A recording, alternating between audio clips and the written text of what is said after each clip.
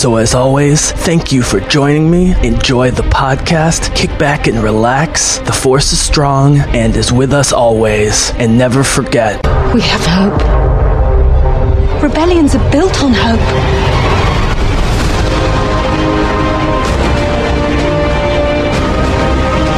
They've no idea we're coming. Take hold of this moment. The Force is strong. Make 10 men feel like 100. We'll take the next chance. And the next. You're rebels, aren't you? Save the rebellion! Save the dream! The Bizzle! Jesse, a.k.a. The Bizzle. Oh, the Bizzle, thank you. The Bizzle? Thank you, The Bizzle. Yeah. The Bizzle. All right, ladies and gentlemen of the Bizzlecast, welcome to a brand new Bizzlecast commentary. And yes, it is Star Wars, but yes, it is not Star Wars, but I do still have Simi Klimo here for our first non-Star Wars podcast, which has been a long time coming. This is the commentary for V for Vendetta from 2005. Before we get any further on this amazing and really fascinating movie, welcome back to the Bizzlecast, my man Simi. Dude, thanks for having me. I hope we all remember the 5th of November. But it's funny that you have this Freudian slip in the beginning about like saying it's Star Wars, because like I think I've pigeonholed myself even to just being just Star Wars when like I do have like all these other branches that I'd love to get into with you, and I know we've talked about a few of them. But this is our Natalie affair. This is a continuation of, you know, her genius, and actually it's a good segue coming from just doing one of the prequels to, as you were saying, that they trashed her for the prequels and then she did this, and you know, now they thought she was doing all right, and look at her now. Look at our girl now. So yep. I'm really excited to do this. I'm excited to step out of our Star Wars bubble and dive into some more fun. Absolutely. And there was a few reasons, guys, that led to this, other than just Natalie, including the director, James McTeague, who's the assistant director on Attack of the Clones, which we'll get back to in 1 second, including the fact that, obviously, while we talk so much about the Star Wars prequels, and we're even doing our commentary, Simi, you have to talk about the Lord of the Rings and Matrix trilogies, which were going on at the same time, to varying levels of success and reception, in comparison to Star Wars, obviously. But guys, about Attack of the Clones, Simi, I feel like publicly I owe you a little bit of an apology here. Not that I regret anything I said on our Attack of the Clones podcast, but I did specifically say I was going to try and be more positive and not go off on how much I dislike the movie, and I failed at both of those things. And so I don't regret what I said. For those reasons, I do apologize, my friend. Your apology is accepted, although not needed. I felt that I needed to apologize just because I found myself just drinking more and more to try to find some more fun in it.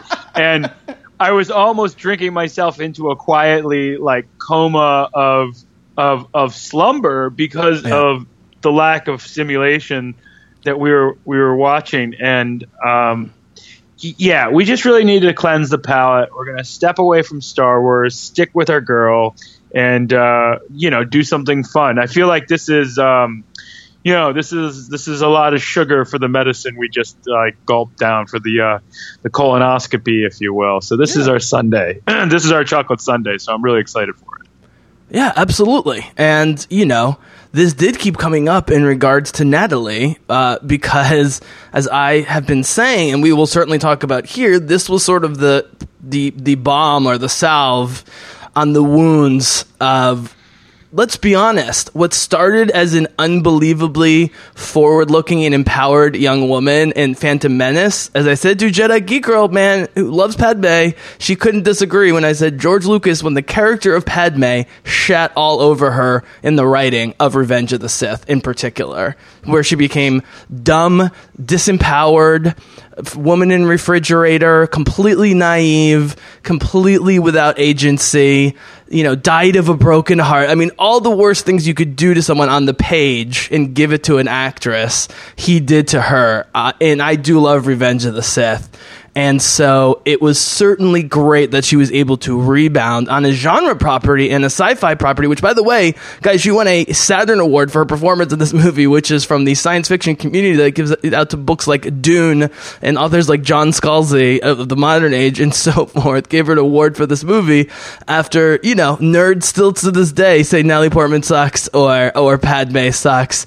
We'll talk about more Simi in the movie, but I did want to get a couple of ideas out in the intro here, just to prepare people because this movie is so dense with goodness. But about Natalie, do you agree that this was like it was fortuitous, and we feel good for her that she had this opportunity after whatever you think of the prequels? Both the mainstream and the press were crushing her after the prequels.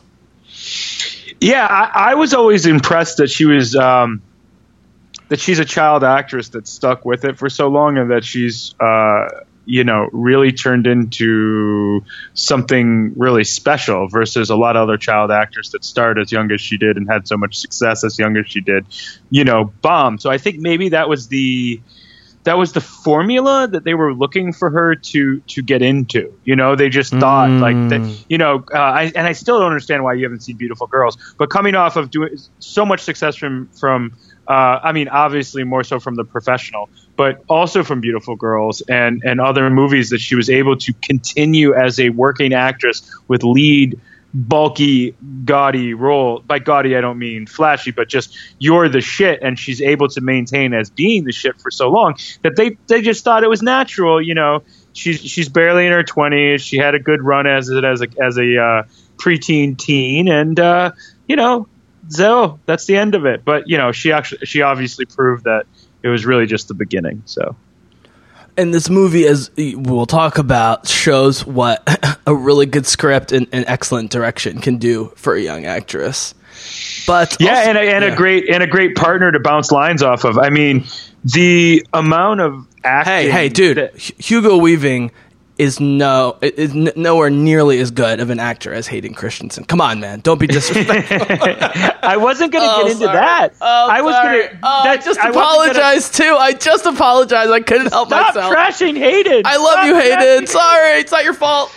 No, I was going to say, look, when you're acting, and not like I'm this big actor or something, but I studied in high school, blah, blah, blah. I'm not something special. But I do know that when you're looking at a mask, and asking for give and take and asking for them to act with you, like that's a very difficult feat.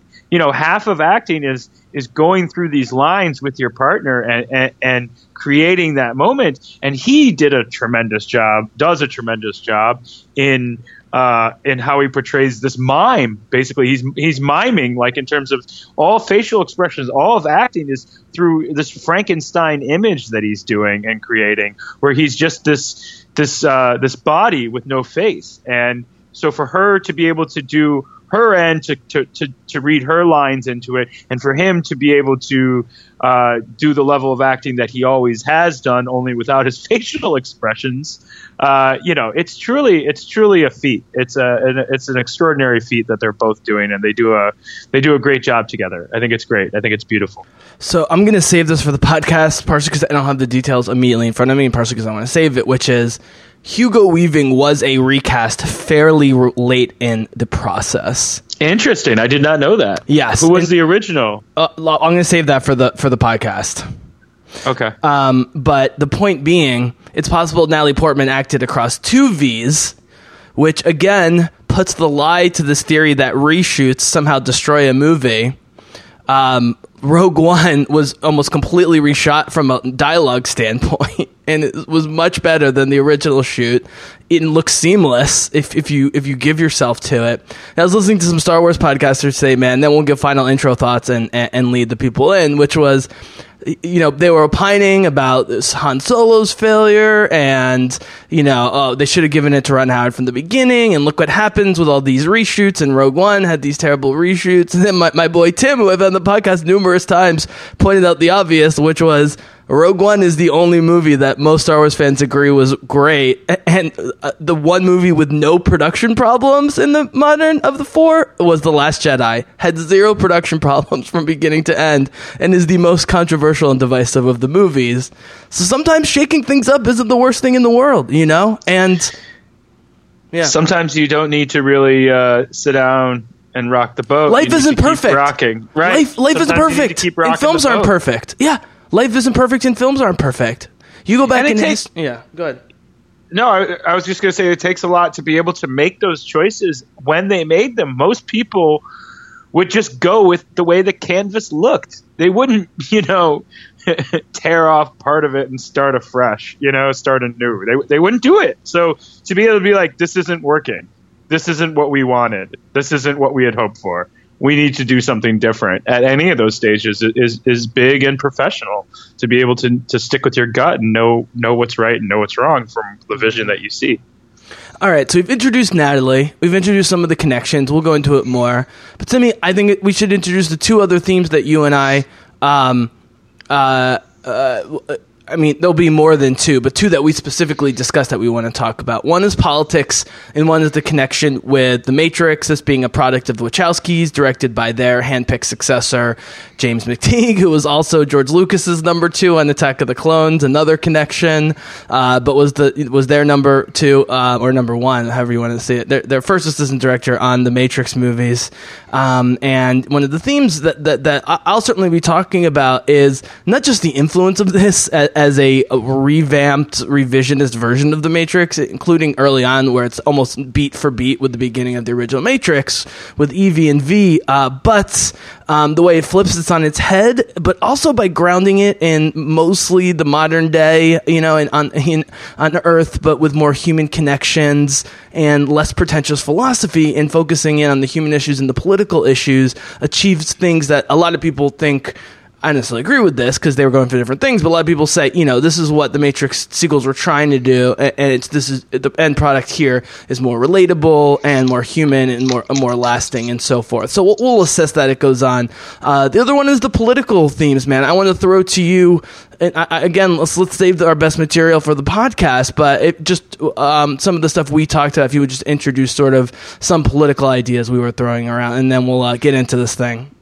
Sure. I don't want to get into some of the main topics, but it's just an obvious parallel. Broadly. Yeah, it's an obvious parallel to our current state of the nation. It's funny. I actually watched this movie perhaps maybe a day or two after Trump was elected because that's all I could think about. That's all what he stood for, what he stands for. That's all I could think about. The society that he was creating is exactly kind of what this movie is, and it was all the fears of the media coming together and that aspect of this movie and control of the media, and that's what Donald Trump always has been. He's been a media icon and able to create good media for himself, to carve himself out a career, and then all of a sudden he has all this power.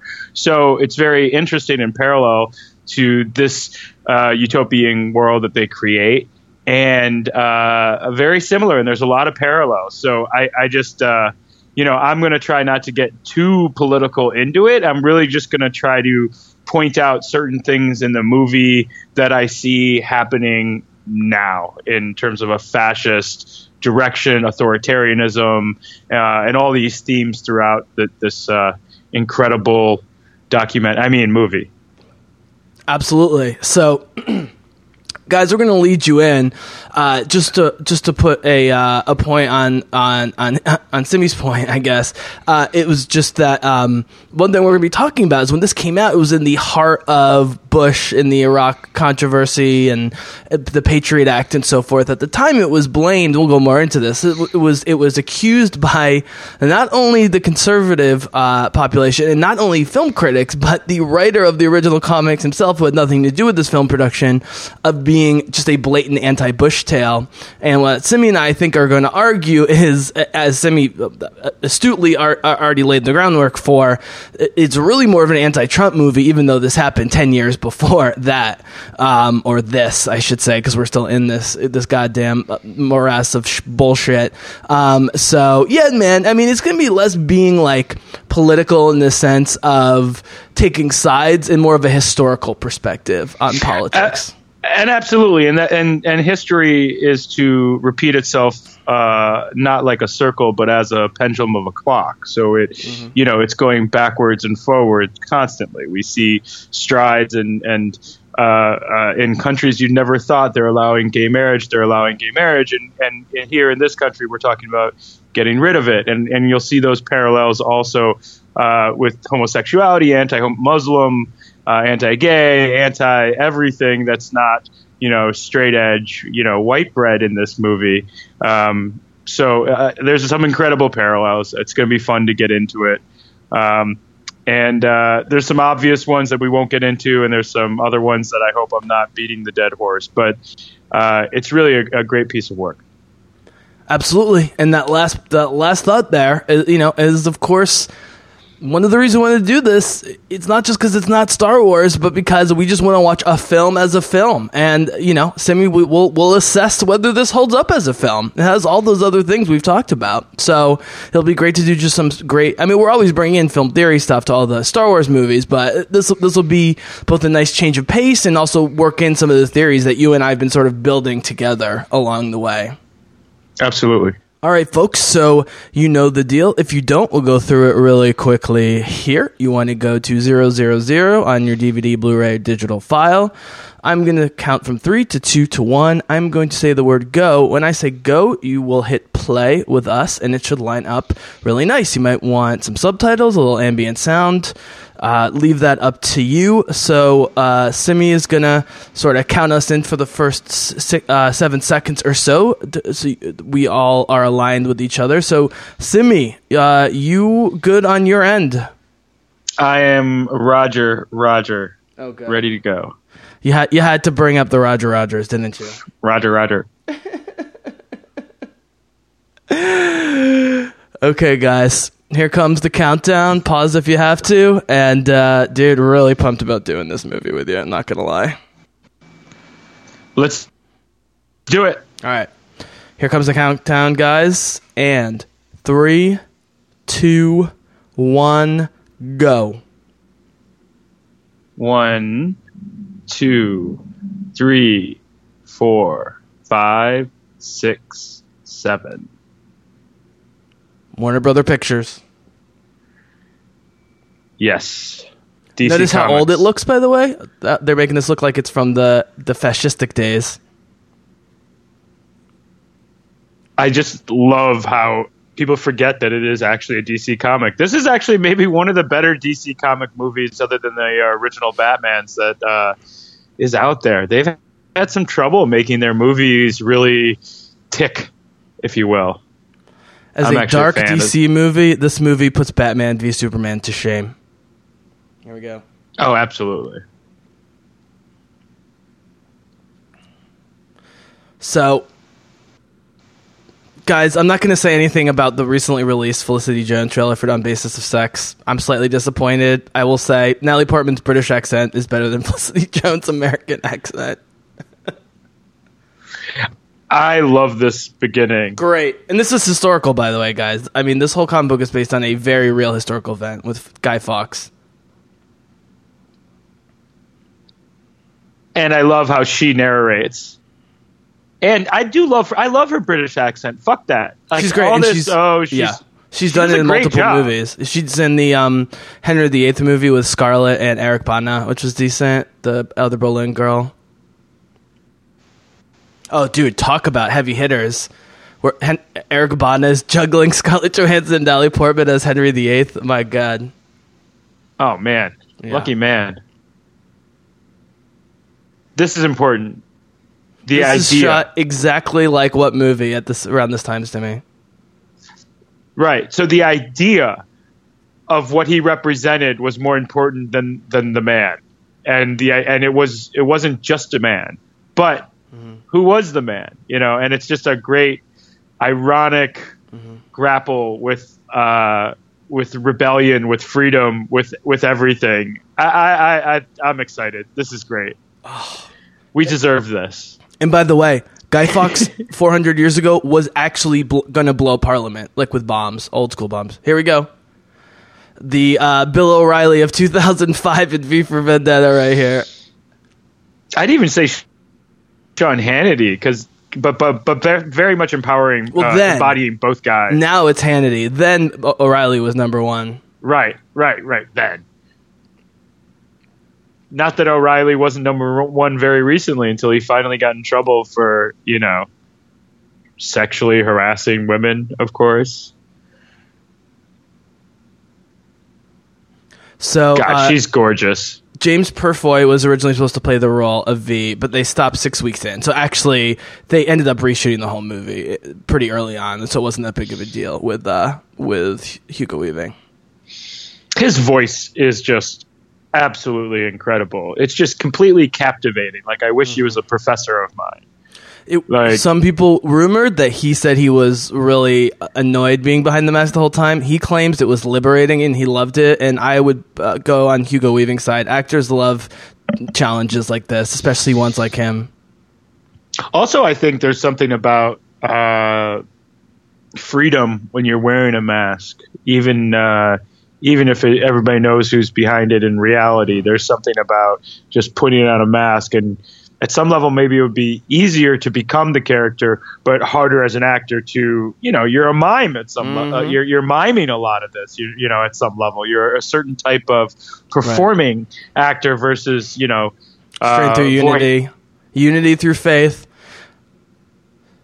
Simi, damn proud of it. This is Fox News. I've always thought this could exist in the same universe as Children of Men. It feels like the UK Children of Men almost.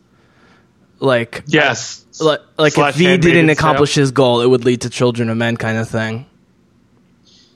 Right. And someone else I was talking about this movie with, and they brought up Handmaid's Tale. And other than this whole sterile theme in both Handmaid's Tale and Children of Men, but I guess that's the next. You start scaring and torturing people enough, they become sterile. I think that's what happens. That's how. So, okay, guys. With authoritarianism. So, we've got Natalie on one hand and all these big themes on the other. To focus the narrative, Simi brought up a great point, which we'll follow through this creepy scene here and this great introduction of the main characters, which, Simi, you talked about how, how much, if anything, did V know about Evie in terms of his plans or even knowing about her before this. I don't have an answer to it, so I'll throw it to you. Yeah, I was just wondering the whole time, she fits into his plot and all of you perfectly, and what she represents and who she becomes. So you're talking about the Matrix, and wasn't a coincidence that Neo and Trinity met, and there wasn't a coincidence that Morpheus and Neo met. So they were looking for each other. So is it just a coincidence that he just saves her life, or was he looking for her? I don't believe in coincidence. I believe in providence. I believe in purpose. Morpheus. Exactly. I'm going to be quoting The Matrix a lot, guys. Go ahead. Well, I mean, and neither does V. God. We may have to... Woo! Oh, my God. Let him talk for a minute. I mean... Okay, really quickly. The only thing I didn't like about this movie the very first time I saw it was very action-packed in the beginning and at the end, and seemed slow in the middle. On the repeat watchings, I love the action, but the middle of the movie is what makes it great. Right, I was going to say it's not action packed, but it's full of mystery, which is constantly unraveling. But also, I was telling somebody about this today, and I'm like, it's very gory at some level. It's you'll see. Okay. I was going to say it's not like you see them get stabbed. It's not like in some movies where you just see someone get shot and they fall. Yeah.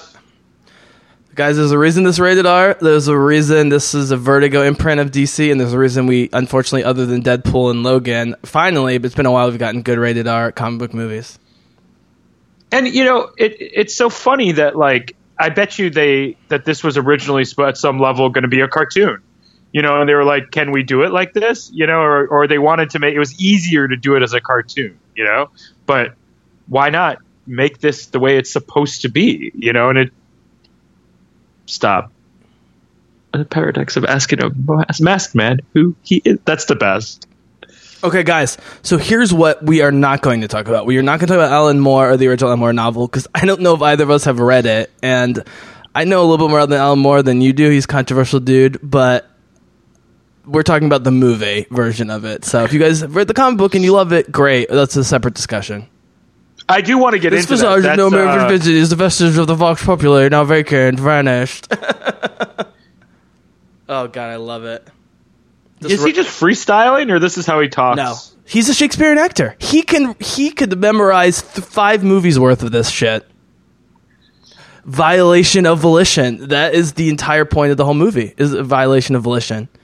And this is what The Matrix about too, man, is the control over free will and free choice. I wonder about, you're a sound guy. I wonder about how they took the sound.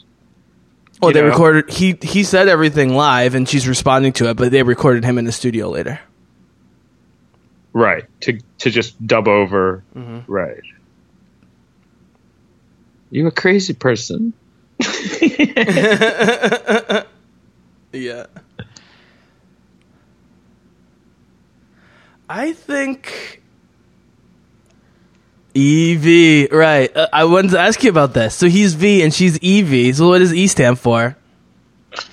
The evolved V? The effervescent V? I mean, I think it's because the letters are next to each other. E and EV, like you are, and then E and V. Like, of course we'd be next to each other. Of course we're together. I don't know. Yeah, I think he said something else about it.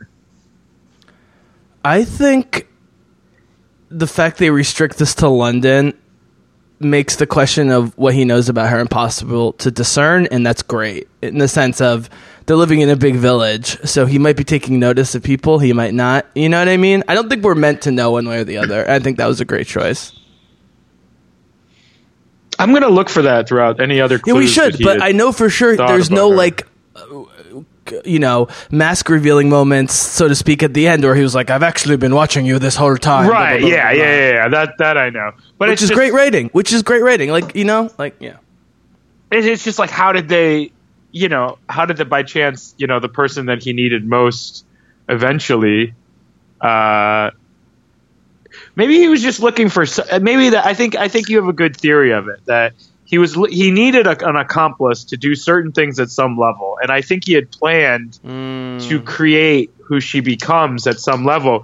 And, I think perhaps he was following her as one of the people, because that's the main thing. He's been following the people, and the people are oppressed. So he wants to get his vengeance, but he also wants to free the people from the tyranny that, was ultimately part of his demise. Okay, can I bring in a film thing here? The way this is shot? Yeah. Remember we were talking about Attack of the Clones? The few really good shots of characters I compared to Lord of the Rings. Peter Jackson knew what he was doing. You shoot right up and on these characters with cool but faint backgrounds, right? And you just let them emote, even if it's a mask. They're constantly shooting right up on V's face. Oh! Or hers, right. Taking their reaction. I mean, you don't need to be a genius filmmaker to shoot in on Natalie Portman's face constantly. Seriously. Yeah. She does look different in this movie, though, right? Her hair. Oh, God, John Hurt. Oh, he's so good. He is so good. This is exactly what you think the 1984 guy, like from the George Orwell 1984 guy's face on your television screen would look like. Is this guy right here? It's brilliant. I love the detective. I'm going to pull up his name, Simi. I love the detective subplot in this movie, even though it's ultimately irrelevant. It's a great way for the viewer. It's an amazing device for the viewer to learn about V without giving everything at once, even while we're spending time with him. The detective is Rupert Graves? Stephen Ray. Stephen Ray, another famous British actor. Oh, Finch. Rupert Graves is Dominic. Yeah. Right. John Hurt as the Chancellor here. God, he's so good. Adam Sutler. Hurt is such a chameleon. He can do anything. Rest in peace. I wish there was more crossover in British cinema. I mean, it's been happening a lot more, and you see that it's been happening a lot everywhere. But I wish there was, I don't know. I mean, there's the BBC, right? And then there's a couple crossover actors, but there aren't a lot. Like, I don't know. So, Simi, we talked about the Star Wars British crossover, you know, and UK crossover and how popular it is. And there's all these great. I love the Harry Potter crossover. Well, there's no American actors. Yeah. Well, and other look, than Sirius. Again, as I'm already starting my defense of Felicity, it's way easier for an American to pull off a mildly British accent than to pull off a Brooklyn Jewish accent as an English woman. Whatever. I always love listening to British people's American accents. They're almost always terrible, and that's what my one worry about Felicity. My only concern was she would have nailed the Brooklyn Jewish accent. But. See, back into chaos. Make America great again. Yeah. Otherwise, I really want them to understand what terror means. But do you notice how the parliament here, so to speak, the council gets more and more skeptical as the movie goes on, is a very actually optimistic thing in a dark movie. And Simi, I'm often accused of liking dark movies, but I actually like movies that are dark scenarios, even really dark, like Children of Men, but what the soul is actually hopeful. You know what I mean? And the fact, we'll get to the end here, but the fact that what happens at the end here happens is actually a pretty optimistic vision of humanity, but we'll build to that. I love how this always reminds me when these media clips remind me of when Trump made all those media outlets do that like uniform speech about being not being fake news and all that nonsense. Like, you know, they're all just like making shit up to like make the president seem not incompetent, which is exactly what this administration constantly does. They just make shit up to make him not seem that he is. So little things, you know, we talk about in Star Wars, Lucas was like, some of the technological aesthetics are weirdly similar to stuff we still have today. The little Bluetooth thing she's wearing in her ear, still totally practical by today's standard. Yeah, yeah. I mean, most mini Bluetooth pieces still suck today. We have trouble with Bluetooth technology. That's exactly what someone like her would wear. This is always confusing going between the offices here, and this is what throws me off, Simi, about what the V's true intentions and knowledge is cutting between these scenes. I'm not sure where everyone is. So this guy here is this guy's amazing. He's the turning point of the film for a lot of reasons. Absolutely. I mean, his eventual reveal, spoiler alert, of like who he really is, and then their relationship and how he tries to help her and his eventual demise. You know, maybe he did find her for her access, you know, like he knew it can't be a coincidence that of all this media shit that he's fighting, and she works for one of the biggest media outlets in one of the biggest media firms that like he's controlling, you know? So I'm going to bring in, remember all our talk about, I re-listened to our Star Wars commentary, New Hope commentary, and all our talk about the Obi-Wan prophecy, what did he know, how much manipulation was there. I'm going to save that until the post-prison reveal later with the notes and stuff, but I have some interesting theories that might back up that he's been watching her more closely than we might think. Right. Look at this. You don't see this in Spider-Man, kids. No. I love how easily this plan plays out, too. Do you remember I mentioned in the Attack of the Clones commentary that Natalie's one of those actresses that, while brilliant, you can tell when she's comfortable and when she's uncomfortable? Like, as an actress, she is straight up comfortable this entire movie. And I think the combination of Hugo Weaving and the Matrix brain trust made her feel comfortable in this role. The same way working with, what's-his-face, the Shakespearean director who directed Thor 1. She's so comfortable in the first Thor movie. I think this character is also someone who she sees herself as. I think it's much harder for her to, like, imagine Thor, and even though she did a great job in it, but imagine, like, herself as, you know, alongside this mythical character versus... It's great. Versus imagining herself alongside a guy like this and leading the cause like this, because it's already something she's trying to do, especially with her stance on Israel. So, were you at the time, or have you since been at all thinking about the connections between this and The Matrix, considering they were produced by the same people, made by the same people, and share similar themes. I thought the theme, like you said, the theme in this is just much more outright because it's the media is the main thing, and to me at least, the media is the main thing. Okay, but wait, think about Neo getting the FedEx package with the phone right here. Okay, think about that scene with Morpheus guiding him through with the phone. No, you're right. You're right. Just, now that you've said it, it's much more fun to watch those parallels. But I didn't even think about it other than the fact that... I should say to the fans. Sorry, man. So Simi and I talked about some of these themes again. I mentioned The Matrix, but guys, think about Evie as a different version of Neo and V as a different version of Morpheus, although he's got some Smith to him too, obviously being Smith, which is even more cool. That was the extra meta component, was you've got Smith being a good guy in this movie, but he's still twisted. It was great. Well, who is he to you? But is he? As we've discussed, looks can be deceiving, which brings me to my next point. Oh my God, I go forever. Is he Smith or Elrond to you? He's Smith. He's Smith. The fact that he pulls off Elrond is incredible, but yeah, the way Christopher Lee is Saruman, he's Smith. Absolutely. Okay.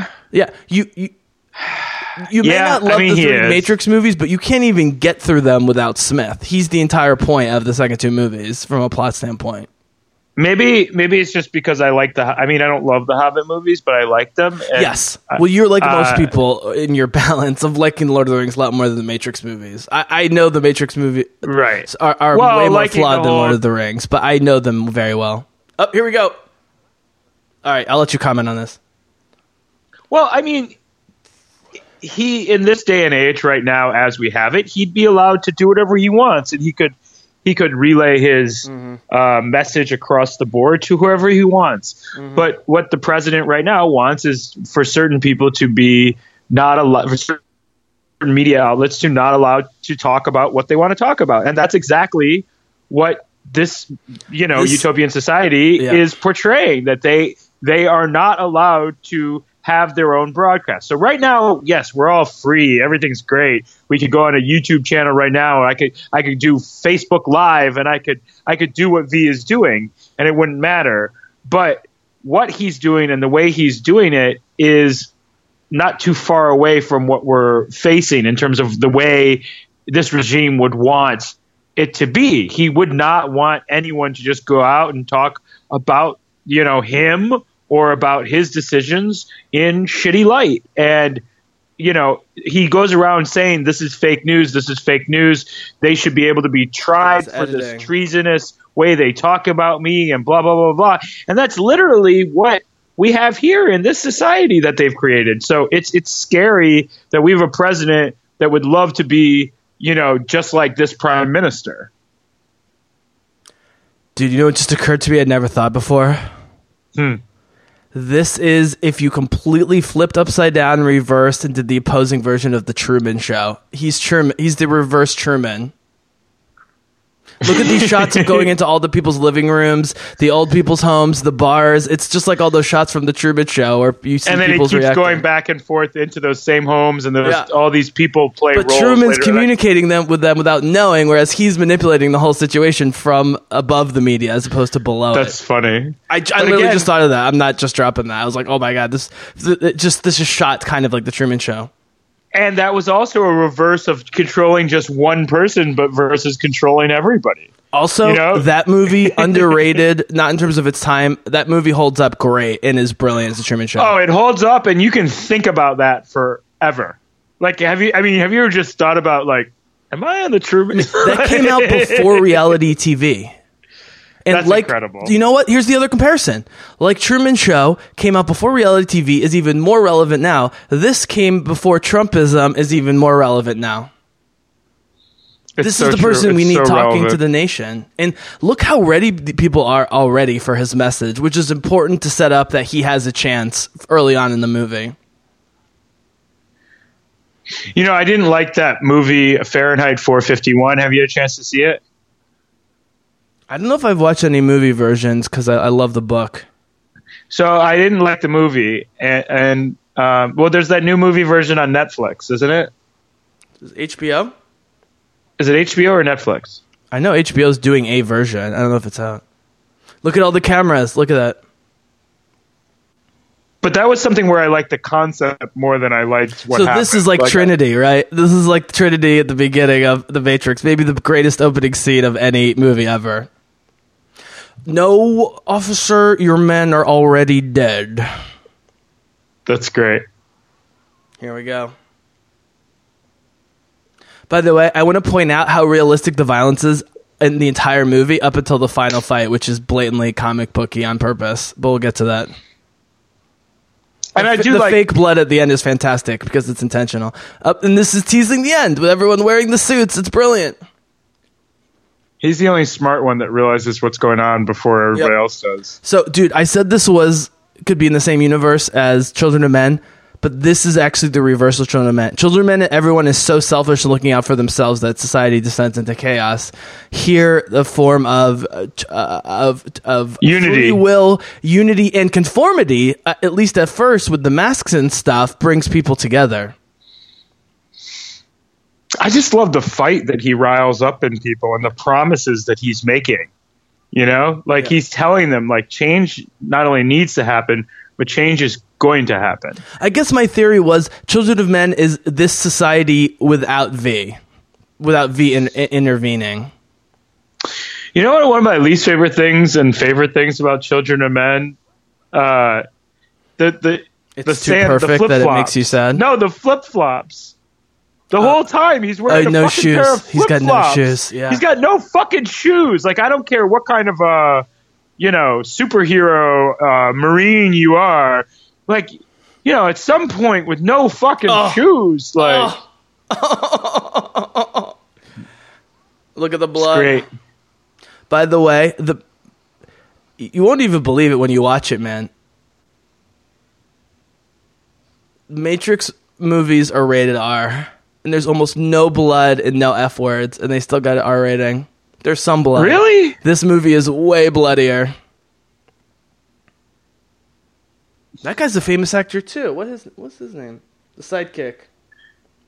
The other And Rupert Graves, Stephen Fry, who plays Gordon Dietrich, the gay friend of hers, is also a famous actor. This is a great cast. I mean, it's He not a Harry plays, Potter level cast, but it's close.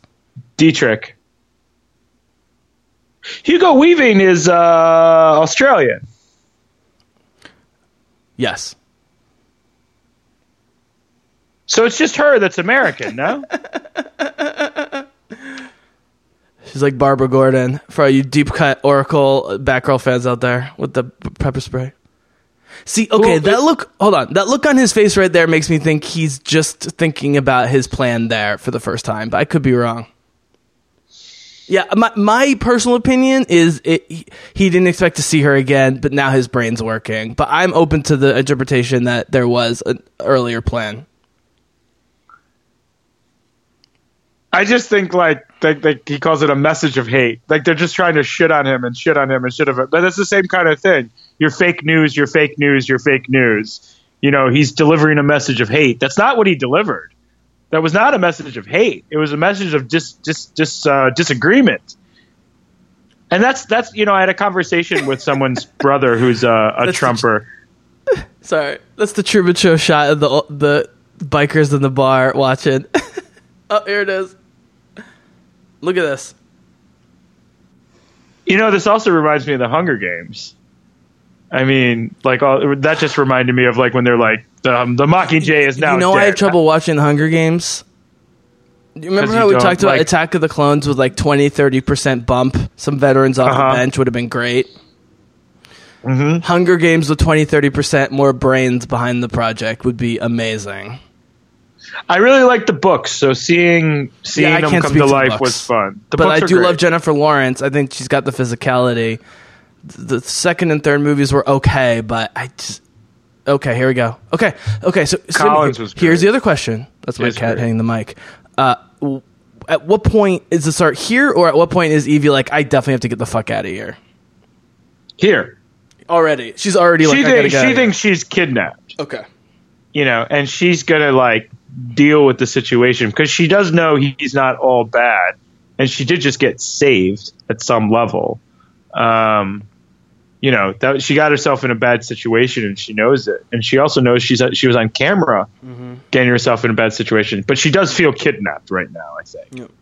So music being banned in dystopian societies is a very common theme. And it's not the people imitating each other, but it's the obvious thing to ban.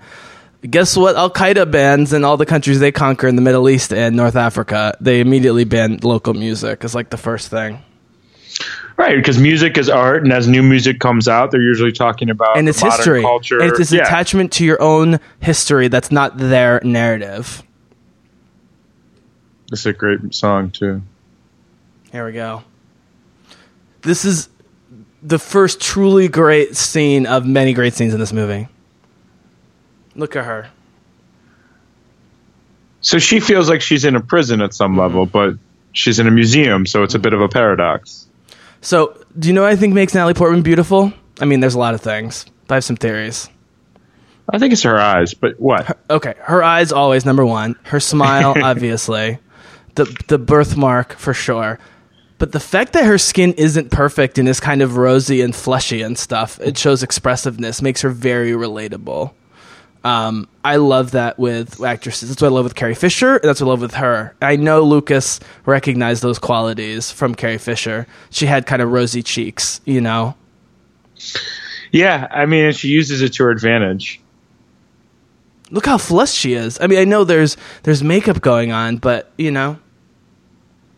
Well, they take advantage. I don't think you're the first person to notice that she gets flushed. But that's why she was successful as a child actress as the girl next door, because she's beautiful, but she does kind of look like the girl next door. Right. That's literally what she plays in Beautiful Girls, and you still haven't seen that movie. I know, and I love Michael Rappaport, so I got to check it out. That's crazy. And Matt Dillon, and there's one more big actor in it.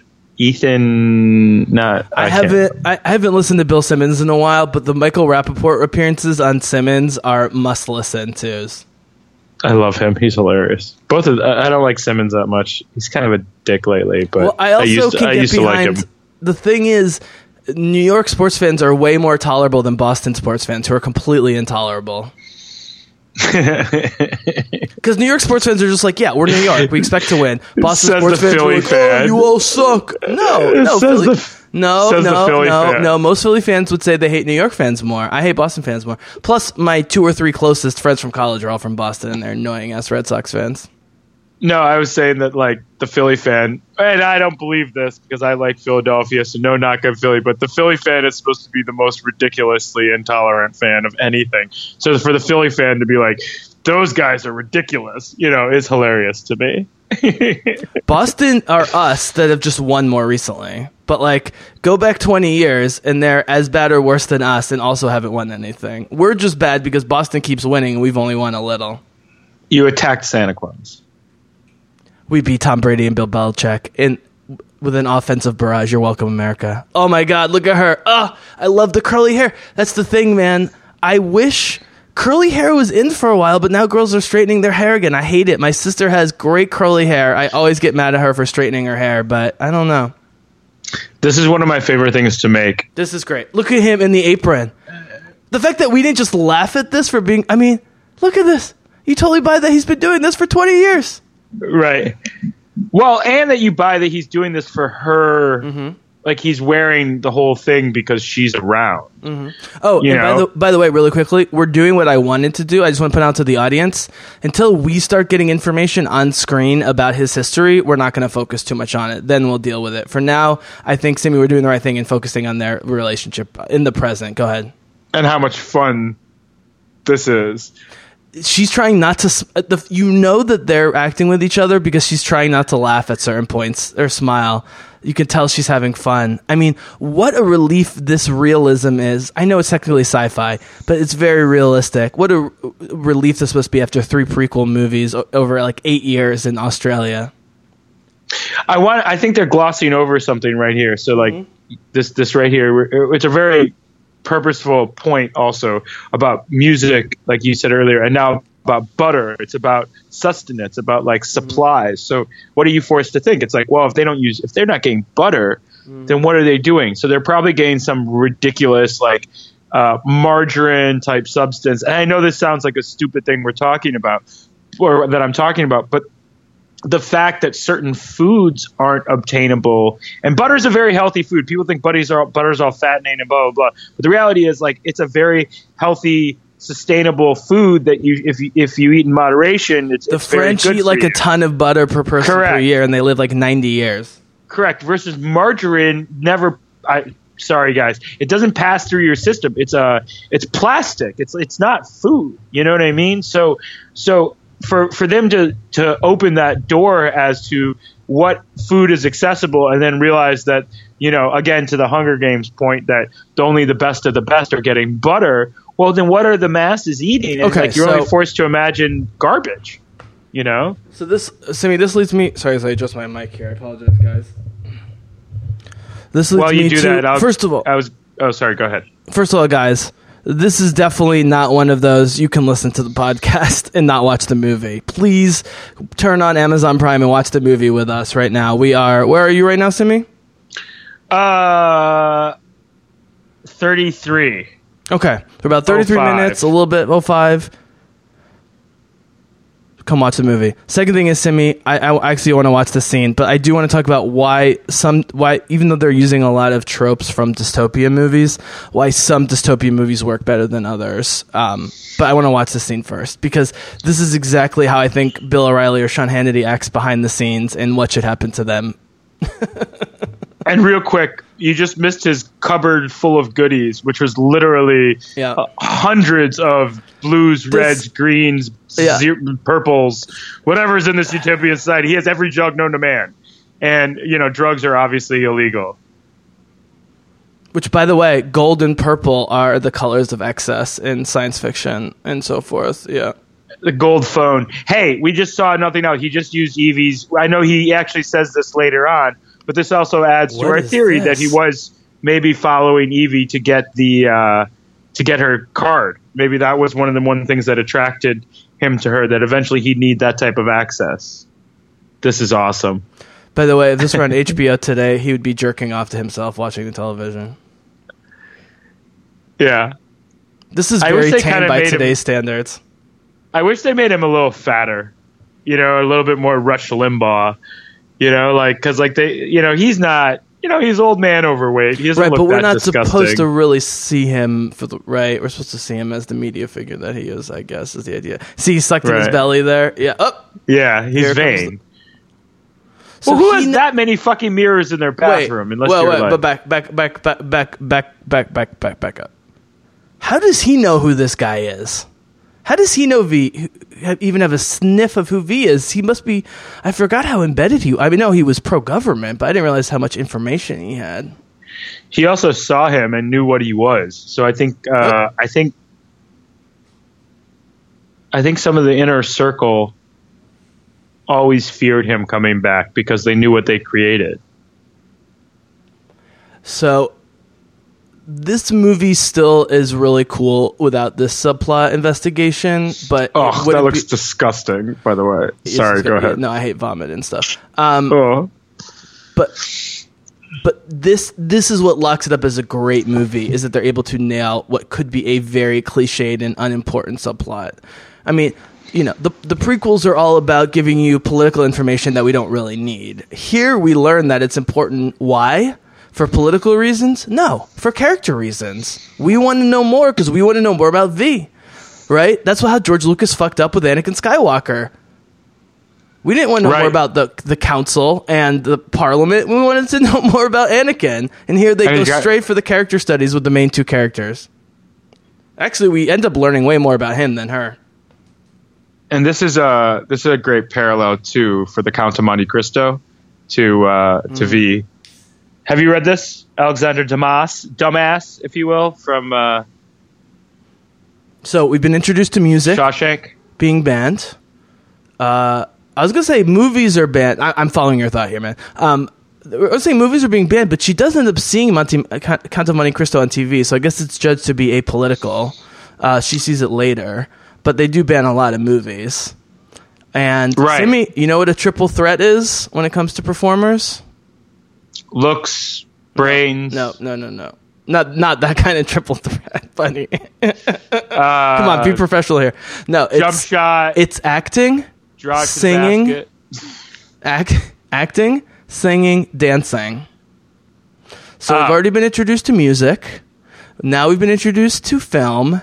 And what does his final dying wish essentially end up being? To have a dance with her. Mm-hmm. Which is the ultimate human act of irrationality. There's no. Have you seen Ready Player One yet? I've read and listened to the audiobook. I don't really have interest in the movie. There's a cool scene about a dance. Yeah, that's in the book. Oh, okay. Mm-hmm. I really like that, by the way. You should see it. I think it's very good. Prothero. Do you think that's a reference to Prospero from The Tempest? I don't know. This I love. See, that she knows is false. That's what always. This whole scene made me always think about this. All the shit. Look at him. That Trump pulls right now.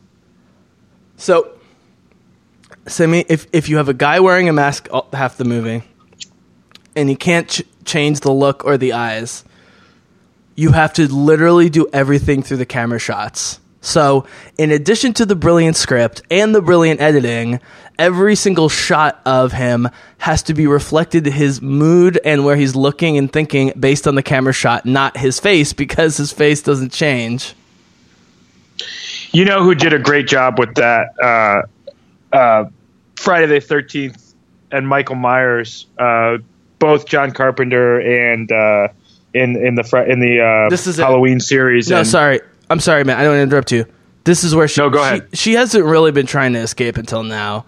Once he openly admits that violence is good and he's killing these people, now she wants to leave, I think, for good. But sorry, I didn't mean to interrupt you. No, I was just going to say. I didn't mean to interrupt you, but I felt bad about it. I did anyways. There's other type of movies where the main character is masked, and I'm sure they took cues from that, and they do a great job with the music and the interactions with the characters. In horror movies, it's different, but I think those are two the Jason movies with the Friday the 13th and the Halloween movies with Mike Myers. I think all those characters without any facial features are scary as fuck. Simi, I love the Dark Knight movies as much as anybody, but we get more emotion out of this V mask in this one movie than all the Dark Knight movies combined, in terms of the masked parts of the Dark Knight movies. He's just angry in those movies when he's wearing the mask.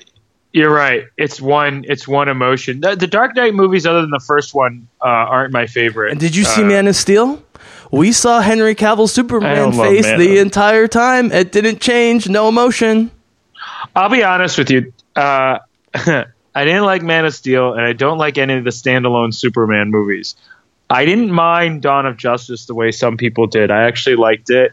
I actually kind of liked Suicide Squad, and I also kind of like Justice League. I like Justice League, and I love Wonder Woman. I was gonna say, it's too bad DC doesn't have a superhero to pin their hopes on, and their biggest mistake was not giving Gal Gadot the reins for Justice League and promoting her more.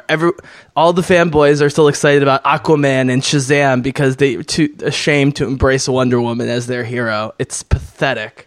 Pathetic. It really is. Wonder Woman is better than everything else DC's done since Dark Knight combined, easily. Hey, and shout out to HBO for keeping Justice League and Wonder Woman Justice League still is great, on HBO. But Justice League had two things going for it. Joss Whedon reshooting half the movie and Wonder Woman. And the new characters were great. The Flash was great. Cyborg was great. Yeah. I was just going to say the one thing I didn't like about Suicide Squad was what they did with Jared Leto. Like, I just was they've already kicked out the door and been replaced by Joaquin Phoenix, you mean? I like that idea, but I also don't. Oh, no, it's happening. Joaquin Phoenix has been recast as the Joker. That's great. I mean, he'd be a great Joker. I just think it's a failure on their part. Hold on. Here's the St. Mary's storyline. I always forget it comes this early. This is her brother. Her brother was one of the kids who died in St. Mary's. Who was murdered on purpose by the High Chancellor.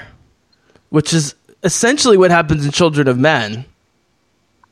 Well, they're creating their own news, you know, to They're rely on taking the a minor government. dystopia from the real world and making it to a major dystopia that they can manipulate, which is, by the way, exactly what the machines, like the architect in charge of the Matrix, were doing with the humans and the messiahs and the Neos and so forth. This is a little foreshadowing to her own experience with what's his name? Stephen Fry's character. Sorry. Yeah. The detective. Right. No.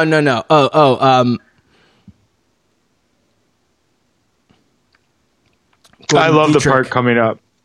By the way, right here in this outfit with that hair, she looks like 10 years older. This looks like adult Natalie Portman right here, actually. It's interesting. And then they're about to make her look 15 years younger. Yep. With the anime thing that most people didn't even get was an anime reference in 2005. I mean, guys, if you watch any anime, all the women look like that. Speaking of anime references, I always, when they do those under the bed things, I always think about Kill Bill and those scenes from Oshi Ren when her that anime scene, which is one of my favorite anime scenes in any movie. Mm-hmm. So, really quickly, Simi, just to tie the loop around. So, we talked about the Star Wars prequels, the Lord of the Rings trilogy, the Matrix trilogy. The Lord of the Rings trilogy was the best trilogy from a movie-making standpoint, hands down. But it also was the easiest for people to get behind post 9/11 because it was the most seemingly removed from our circumstances, even though it was Tolkien was making political commentary coming from World War I and II that still applies today, right? So it's understandable that this movie split people in 2005 when we were in the middle of, is the Iraq War a good idea or not? I mean, remember, man, a lot of people, including Democrats, still thought that was a good idea at this point. You know what's hilarious? That like we thought our freedoms were being infringed upon then. You know, like when you think about, not that I think George Bush was this phenomenal president. Well, I actually remember I wrote a paper about how I thought it was bullshit that they were funneling faith-based money into faith-based programs from public schools. So I was like, how could they do this? And like they're just, you know, recycling or restructuring the way school money is, and now it's just like an afterthought that of course that happens. Like I thought it was crazy that like my tax dollars go towards, you know, some sort of an organization that would fire a woman for being pregnant and out of wedlock. So I wrote a paper about it, and I thought like, oh my God, we're being infringed upon so badly because of this and that. Not that that's not a bad thing, but now you see, you know, black people being shot by police, and you know the way women are treated, and all these different things that have come to light, man. In the last few years, you have a president who speaks on them like as if they're good things. A little bit of personal business. You went in your course, right? Yeah, of course. Okay. Point of order, guys. So Simi and I are very close to the same age, but because of how, you know, grades split up, he's technically a grade above me, even though we're basically the same age. Like Natalie Portman, Hayden Christensen, Justin Timberlake, Beyonce. 1981 is a great year, man. We got what's the Princess of England? What's her name? Who went to Northwestern? Who married Prince Harry? Meghan Markle. Meghan Markle. Yep, 1981. But anyways, Simi spent a year in Israel, and you had the good fortune of spending the last peaceful year in Israel, and I had the good fortune of being there 3 weeks before the second Intifada started. We'll get back to that. Oh, okay. Wait. So I'll step mine real quick. So when I went there, I went in 99 and left in 2000 before the Intifada started. It seemed like peace was going to happen. We were talking about, so we had peace with Egypt, we had peace with Jordan, and these were normal vacation spots for all the Israelis. And we were talking about peace with Syria. Like, that's how close we were to peace. I was actually in it at the time, basically in... We thought it when we first got there. The Camp David Accords were a failure. We still thought it. And then 3 weeks later, boom. Right. So, October, what was it? Yep. Temple Mount visit with Sharon. The whole thing went to shit. Right.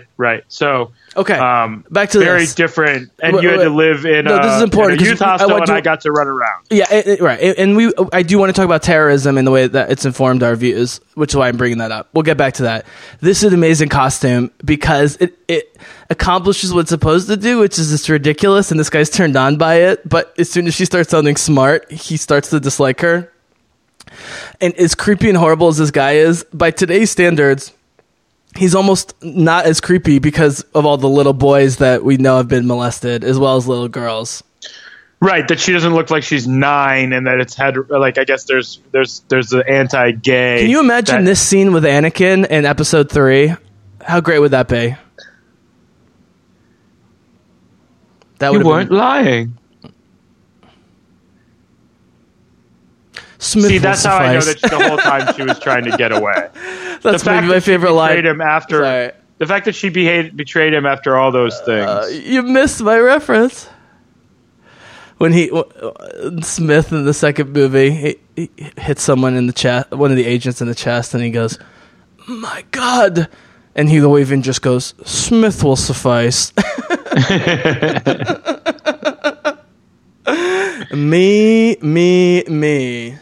Me too.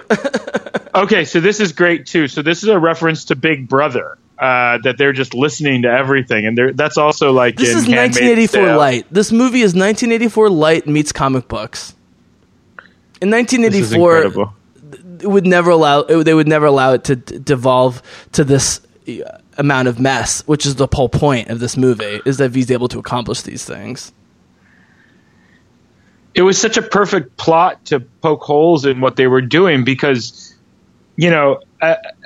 as long as you're still allowed to communicate with one another, then there's still hope. The second that they control the whole thing, which is hopefully what people are fighting for. I saw a journalist from Fox News, John Roberts, the other day speak up on behalf of his fellow colleagues at CNN and NBC that Trump was bashing, and he was saying that this is ridiculous. They are not dishonest people. They are not dishonest journalists. So I hope that solidarity continues and that the diverse media that exists continues to exist. But that's what he's literally trying to stop all this media from existing. He's just trying to have one voice and one voice only, and it's the most flattering.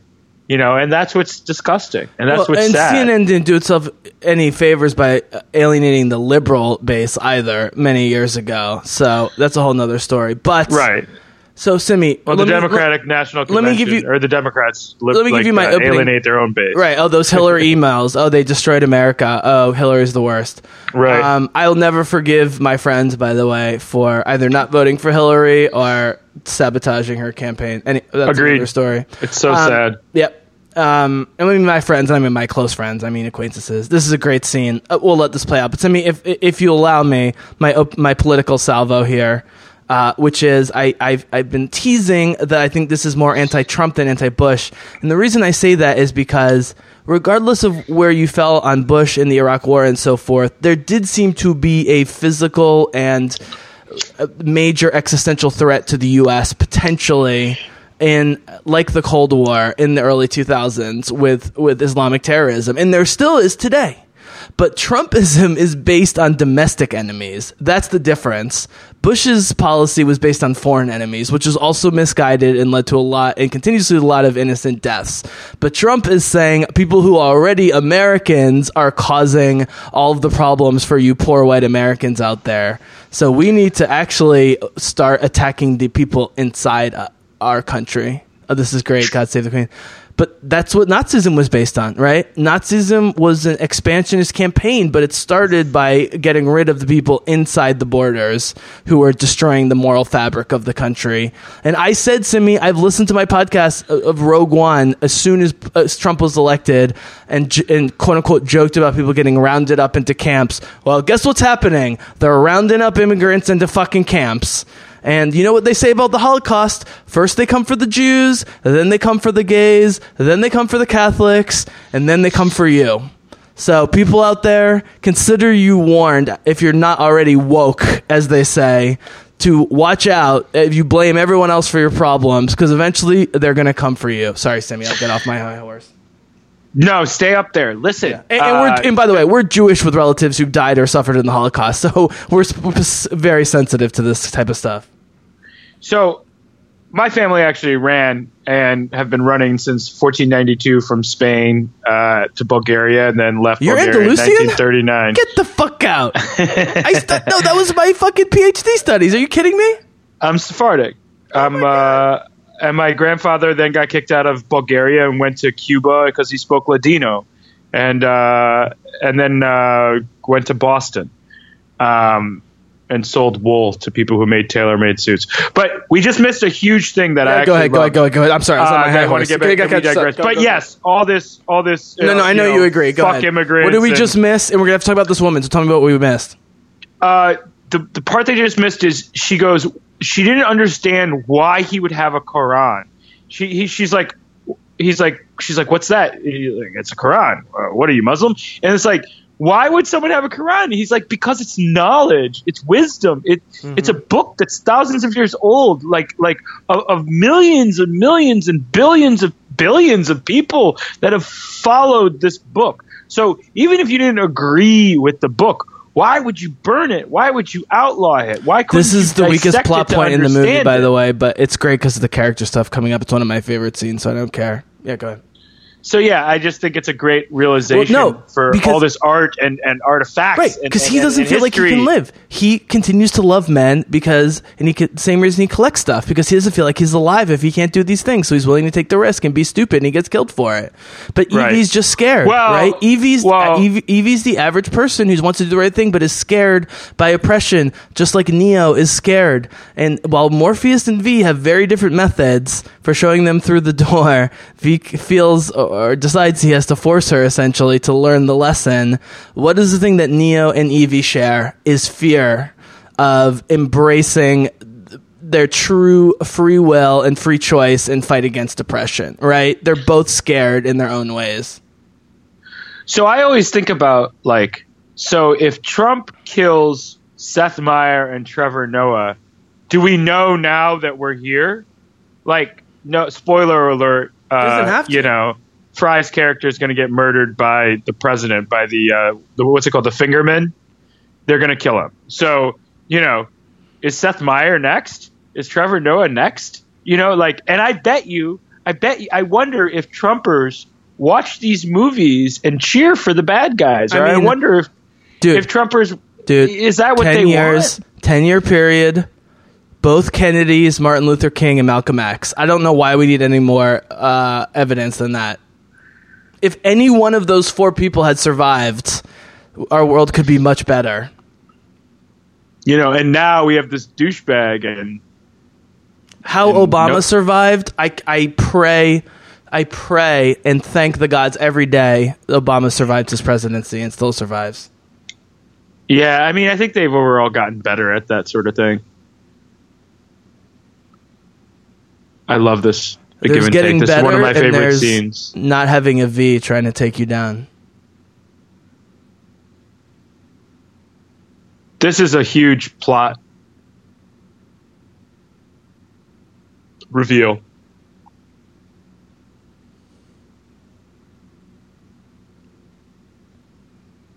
This is maybe the best non-V-EV exchange in the movie. Well, her character is the most human. Maybe it's because it's a female character and one of the only other female characters in the whole movie.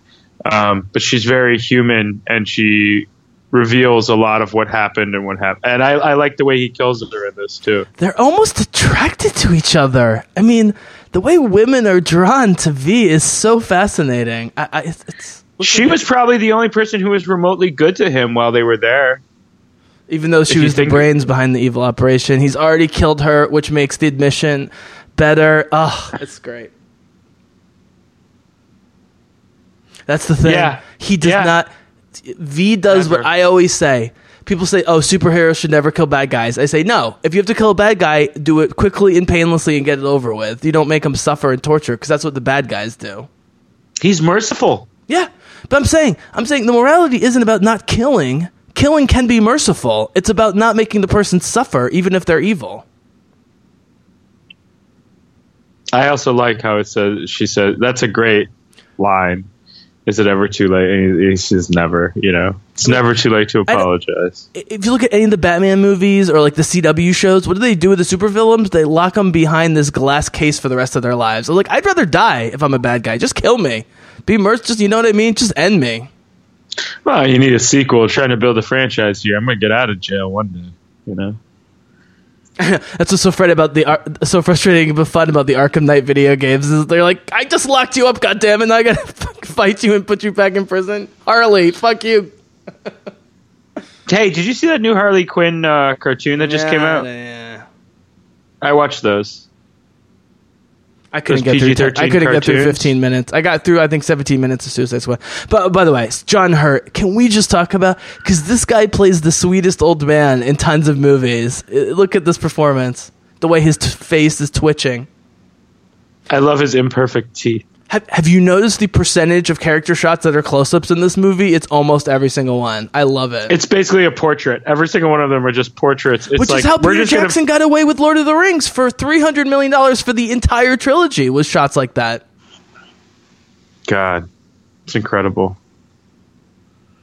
I mean, people are like, "Oh, how did they make this is so Auschwitz." This is right. This looks exactly. This is shot how Auschwitz is shot. Yeah, film-wise. Yep. This little mini video. No, go ahead. I didn't realize how far we are. She's starting the exposition. So when you got to this part, Simi, or just in general when you watch it, like how does this change the movie other than just plot reveal at this point? I mean, it really opens up to like who the villains are because it shows who he is, and it shows who she is. And it gets into this, for the sake of science, for the sake of, like she's so sure what she's doing is going to help the world that she's looking down on her subjects to make herself, feel better for what she's doing to them. That was her. That was the woman. That was the notes woman.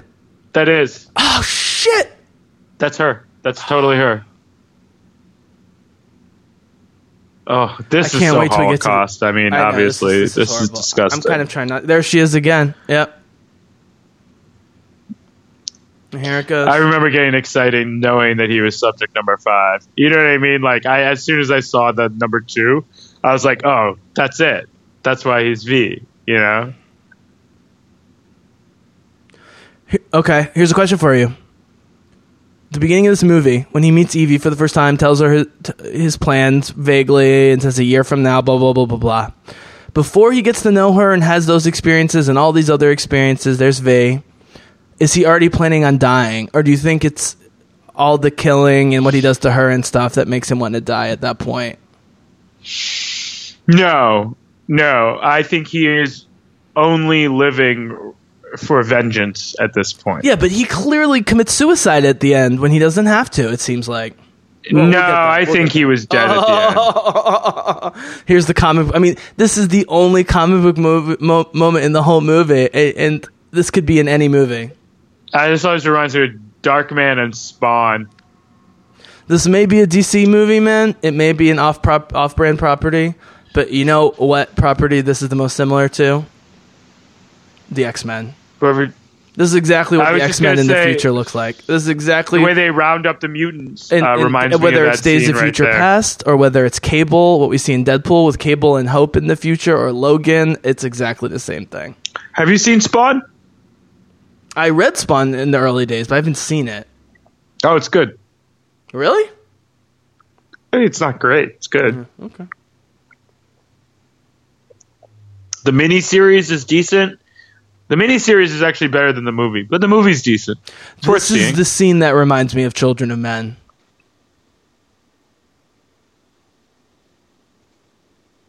Because there's one moment early on before Julianne Moore gets shot through the head where you think it's going to be okay, and then everything goes to shit, and it just gets worse and worse and worse.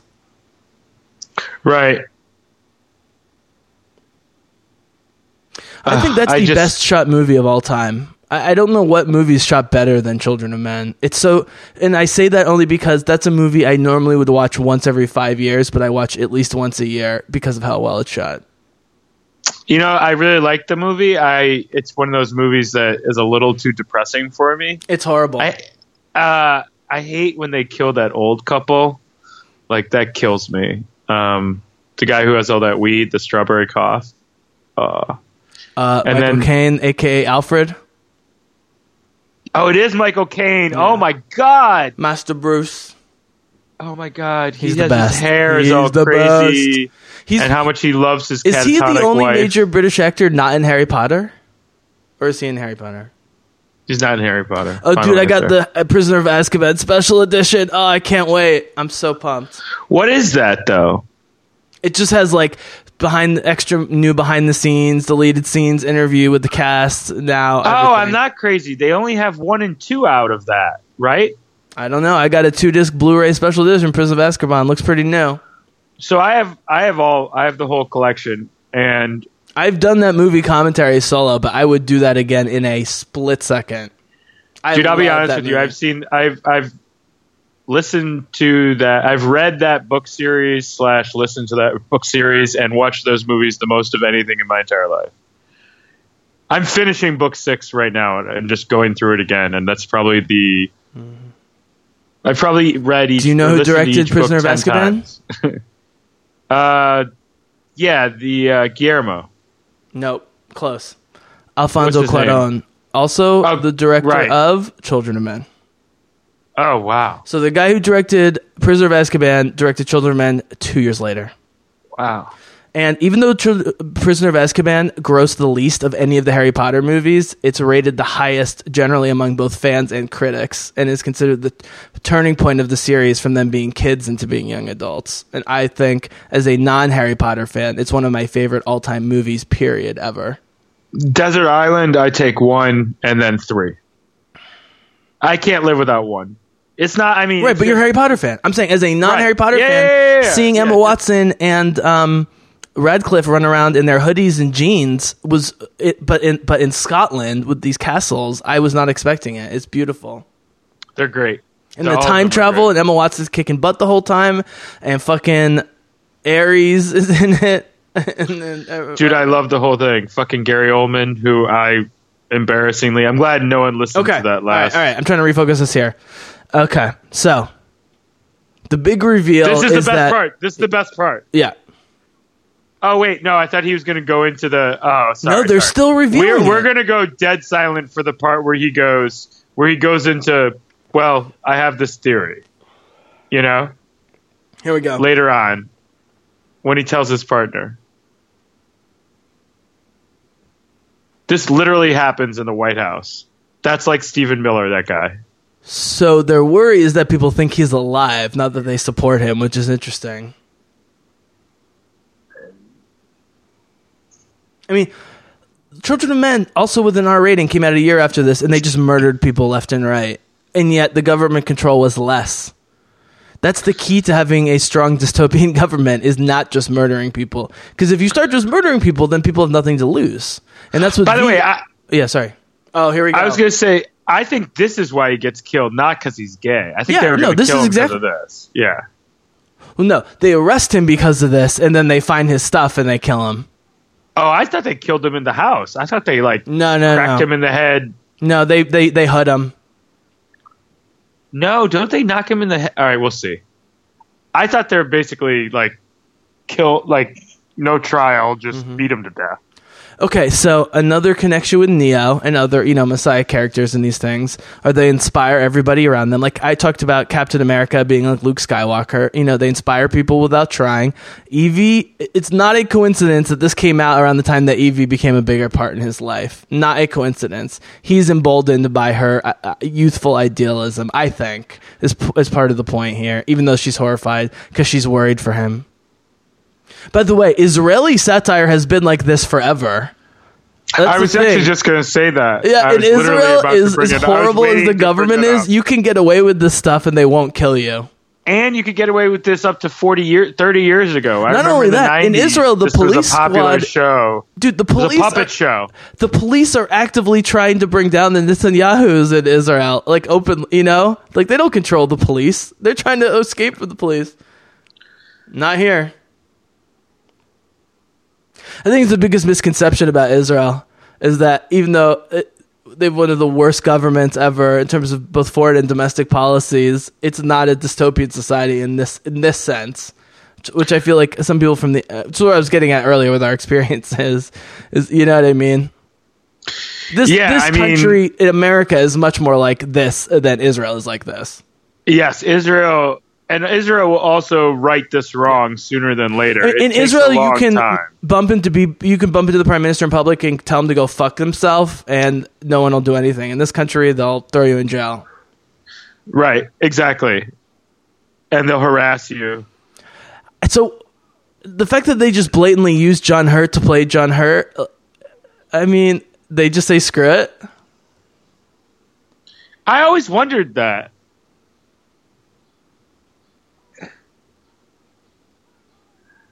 I mean, it's clearly still John Hurt. Fun idea. Yeah, why wouldn't it be? I mean, he's already such a broad character who you think's invincible, and there's then a squealing little pig at the end. So why not? And in the end, you could probably do every single one of his parts except for the end in a day. Can I tell you my favorite John Hurt support role ever? Before this gets really dark, did you ever see the Carl Sagan adapted Contact movie in the late 90s with Jodie Foster and Matthew McConaughey? Yeah, but I don't remember it. Where she's the SETI NASA scientist who discovers alien life. Matthew McConaughey is like the reverend who's trying to mediate between the religious community and the scientific community. And the project's dead because the religious extremists blow up the fucking scientific project. But he's like a trillionaire that lives in space that comes out of nowhere to be an angel to Jodie Foster and reboot the project. Yeah, okay. He's great. Yeah. He's like dying of cancer, so he moves to space. Here we go. I got to rewatch that. See, this is, again, rebirthing of what... See, this part. I think he's purely going to get killed right now. And I think they almost might even kill him right here. It's scarier to arrest him. Yeah, I told you. I guess he's still alive at that point. Sorry. I guess in my mind, he died, kind of. Or like they cracked him in the head. They announce his death or she finds out about it, but it's just not here. Right. So here's my thing to me. Beat him to death. Dude, this movie holds up extremely well over time. But this is an example of where they maybe should have gone 5% more comic booky in points to make it. They're clearly tapping into sort of the gothic 80s comic book vibe if you know what you're looking at. But it maybe looks a little campy and dated if you don't know the genre. Whoop! This is the best. Like, I totally... I mean, I'm grasping for criticism because I love almost every shot. Here it is. Well, boom. Okay. I was just going to say... Yeah. You don't... When do you realize... When did you realize what's going on? There are points where it seems like there are more than one people at the same time in this jail. So you'll have to explain to me how this works. That it's just him the whole time. Well, I think it's also her perspective of it. You know? Oh, I see. Because, like... If you know that you're her. If you know that you're listening for Hugo Weaving's voice, you can recognize it. But I had no idea when I first saw it. Neither did I. And that's the important thing. That's the only important thing. And as I'm sure you know, and I hope you weren't saving this, as she actually cut her actual hair in this upcoming scene, which I thought was pretty cool because having that pretty hair, and being who she is, like she probably has some emotional attachment and how she feels about who she is. I cannot stress this enough.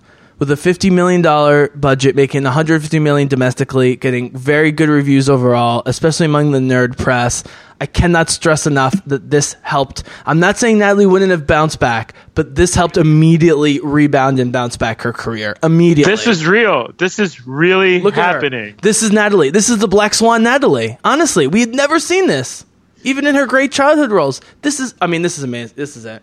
You cut my hair.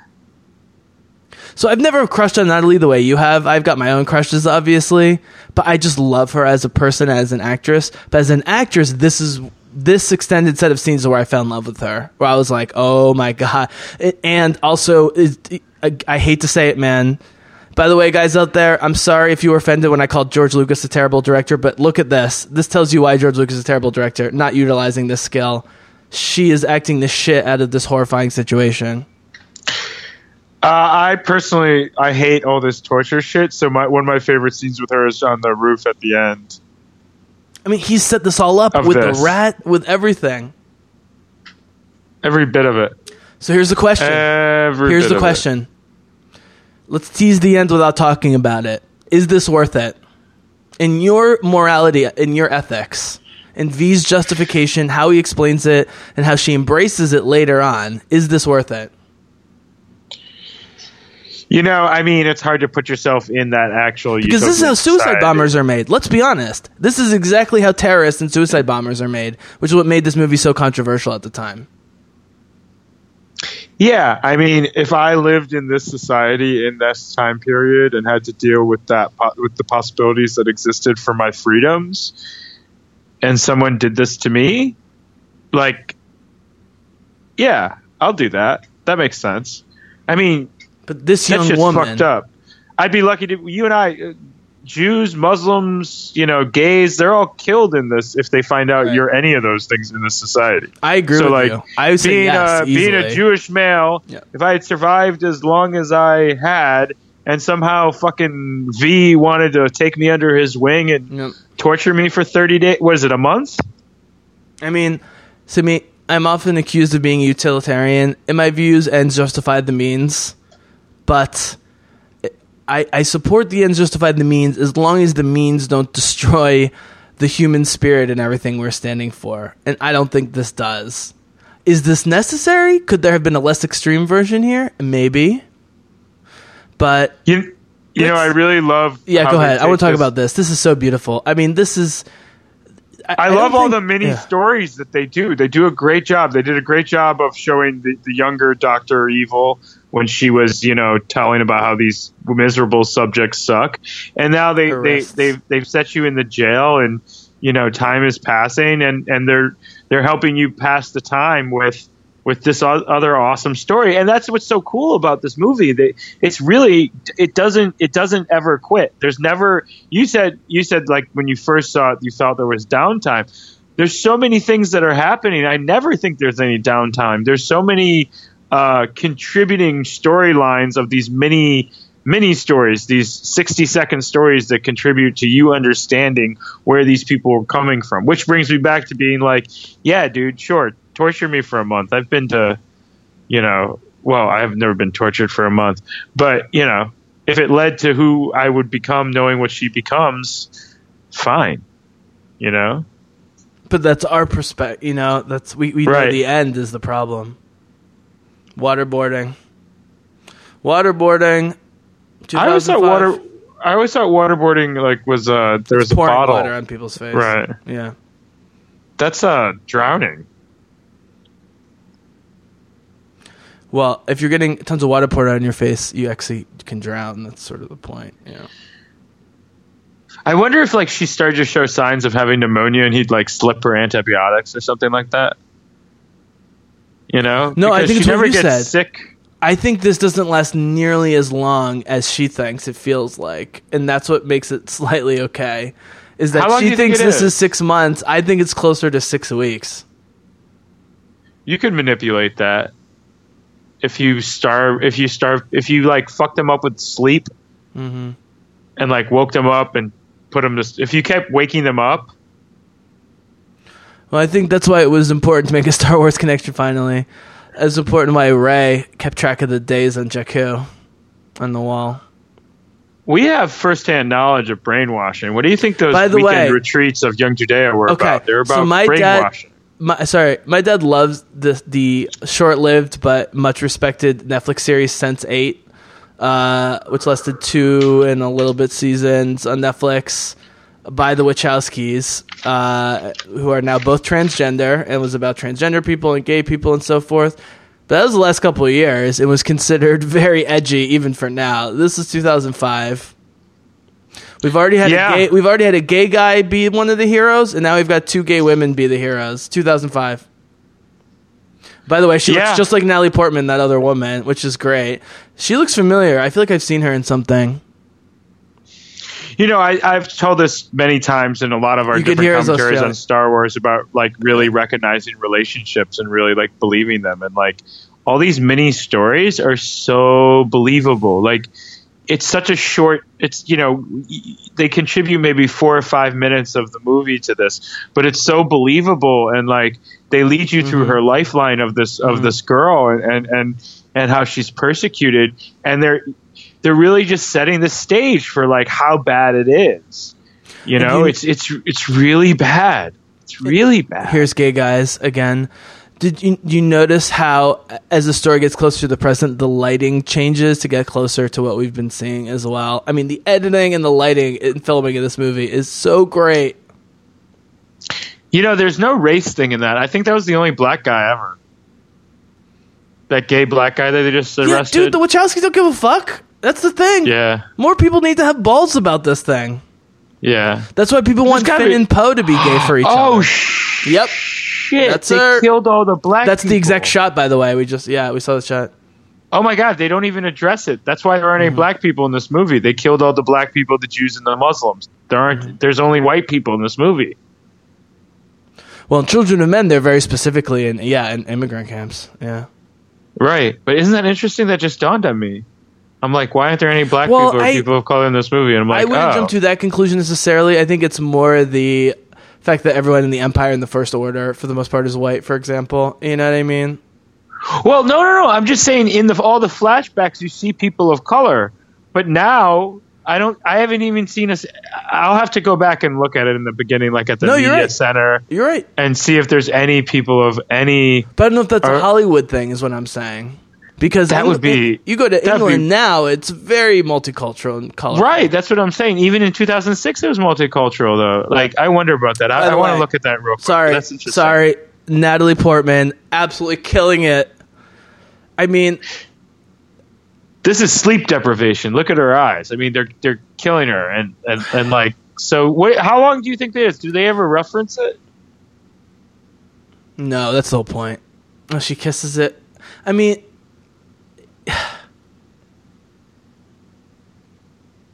Here we go. This is it. This final test.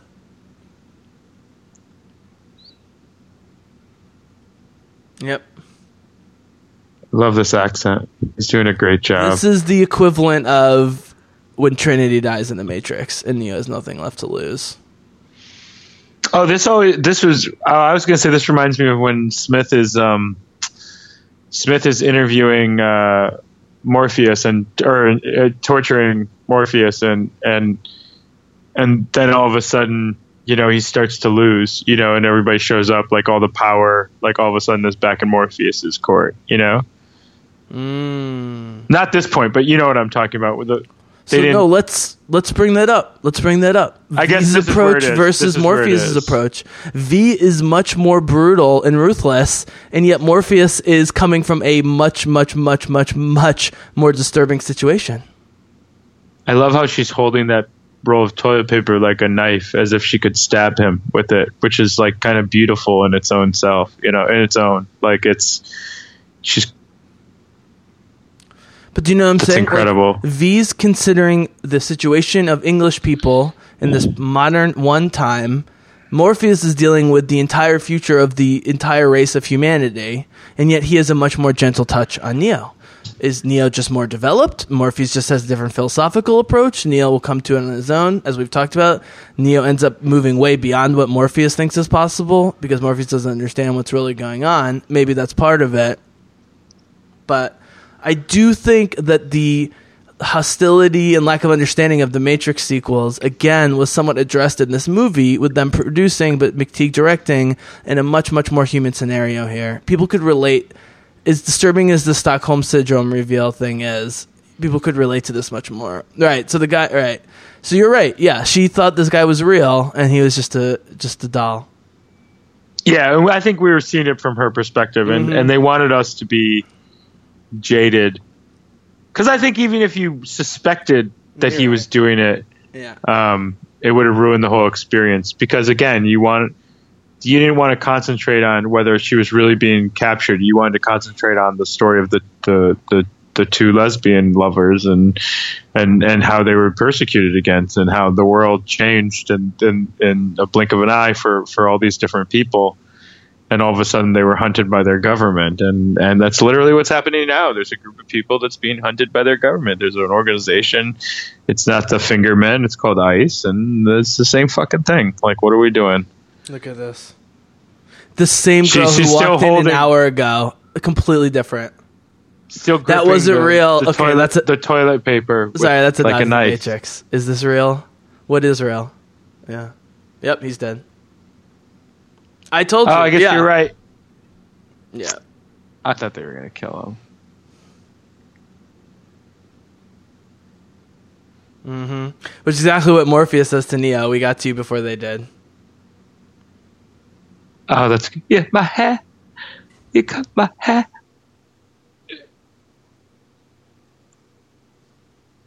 Here's the thing, man. We're not British. I bet British people think our accent's terrible, but who cares?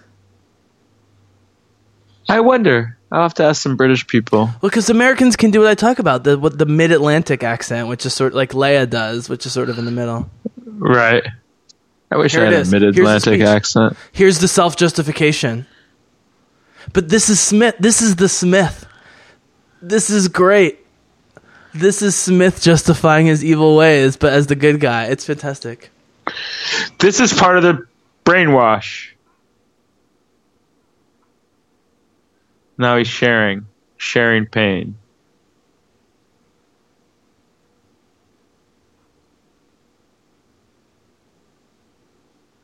Here's the moment of enlightenment. Yeah. Yep. This is almost as important as the whole torturing. This moment. But it's also like Neo. Do you remember the time when he rejects the Matrix and he starts stumbling around? He's like, no, no, no. And he throws up or whatever. Up, yeah. Yeah, exactly. Yeah, dude. He's talking about conditional truth, which is exactly the opposite of what Morpheus talks about, which is definitive truth. He's the anti-Morpheus. It's really interesting. Here she is, just here, everything but the vomit. Dressed like a fucking house elf.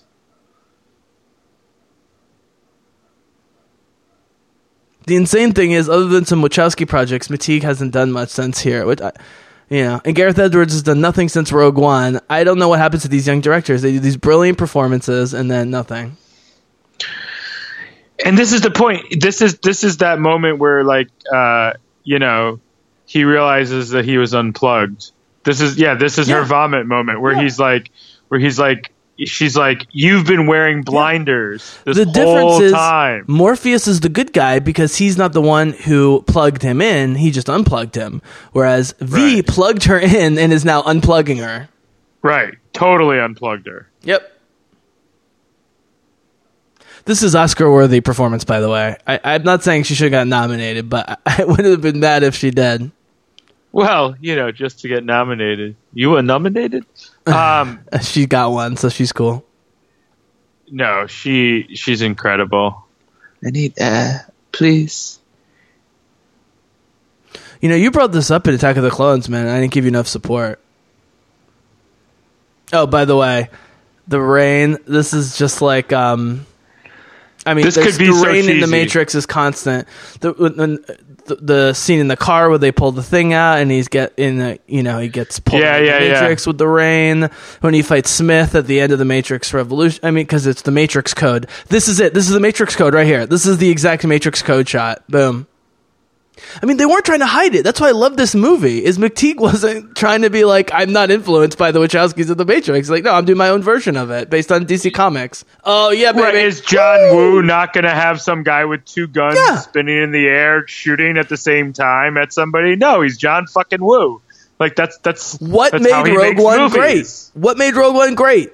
It took the things we loved and took it in different directions. Look at her. Oh my god.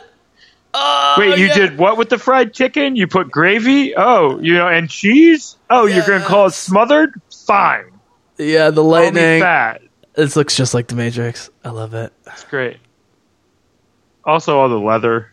It's very Matrix. His whole outfit is very Matrix.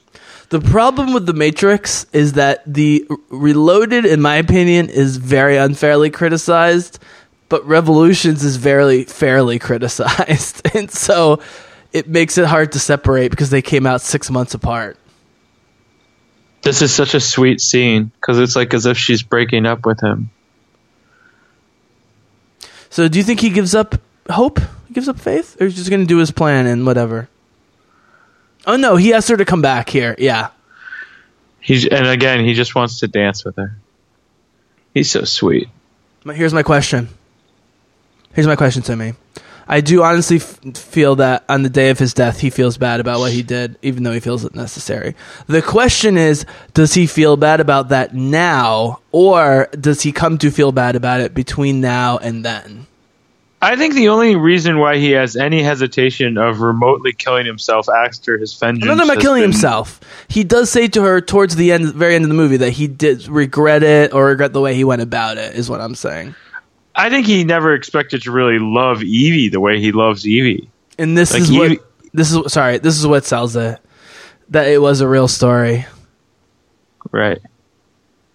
He's very manipulative. I mean, this whole thing is very planned. And again, so I think we have to assume that he meant to meet her. He knew he needed that card to kill to kill the old guard who eventually runs the TV show. Yeah. Oh, and by the way, another Trump comparison is nepotism. Bush administration didn't have a ton of nepotism. Trump administration has tons of nepotism. This administration here in this movie is hiring and rehiring the same evil people over and over again as part of the downfall. Another Trump comparison. Yeah, it's crazy. This turnover has just been absolutely like the guy who ran the media should have never ran the media. The woman who was in the hospital should have never been in the hospital. If they were a real dystopia, they would have killed all those people. I got them out of the way. The guy who tried to sue the EPA over 20 times became the head of the EPA and then just resigned from the EPA. Yeah, right. Letting a detective on your senior counsel who's investigating you secretly. I mean, come on. Not a very good Big Brother. I mean, I think that's both the hopeful but also disturbing part of this movie is that the only reason V is able to succeed is because people come out to support, but because Big Brother is incompetent. If they were competent, I'm not sure V would succeed. Yeah, I don't know. I mean, I think Evie would die within 10 minutes of leaving this place. Well, I think his plan took a really long time. His biggest part of his plan was getting the people to see that the success of the media at the media outlet and being able to transmit his message and plant that seed. This is it. They had to show us this. Yeah. Well, he was sad. I don't think I think he knew this would all happen, and she was all she is all part of the bigger plan for the train that eventually comes through. But do you think he's pissed specifically in that scene because she leaves, or because he feels like he had to do it and he did it? But you know what I mean? I think it's both. I think he does not regret doing it. He's sad that he had to. Unfortunately, but when he smashes the mask, Simi, I'm asking you to go into his head. When he smashes the mask, what specifically negative feeling is inside his head, do you think?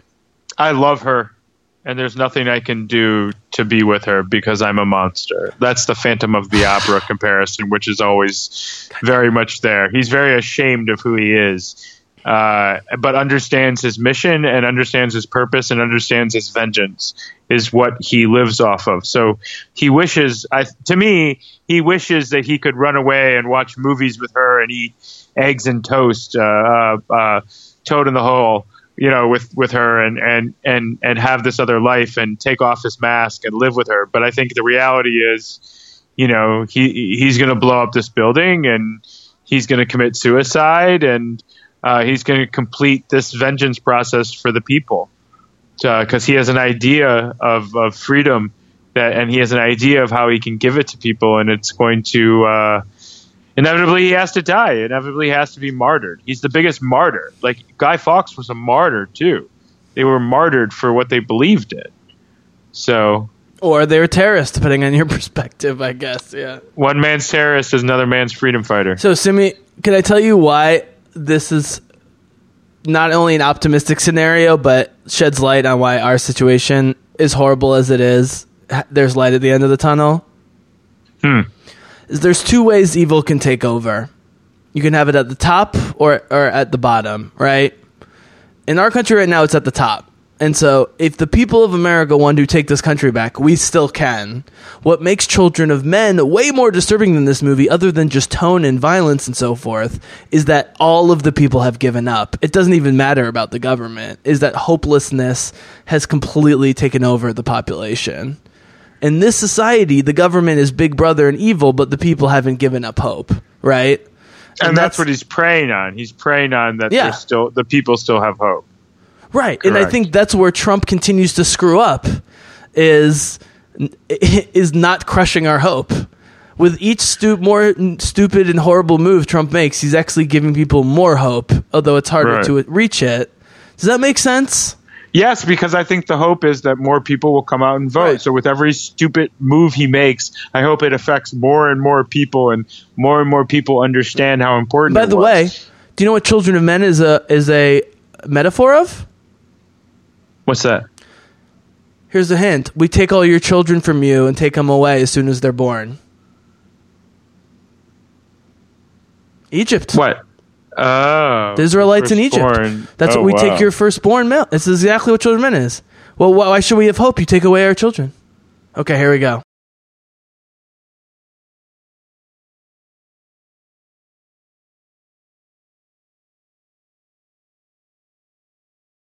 A story can be true or false. I leave such judgments to you, Inspector. Good. Our story begins. Yep. Great. Here's the full reveal. And this is why you need the detective story. Because if you had no reveal, Simi, up until this point, and then this, you'd be like, okay, this is just the big exposition speech. But we want it so bad at this point. Yeah, I like how he gives it to you, and I like how they've been leading up to it with all these mini stories about the different, like the different diseases, the disease control, the government spin in the media, and it's all so important. You know, it's also important about how they got power.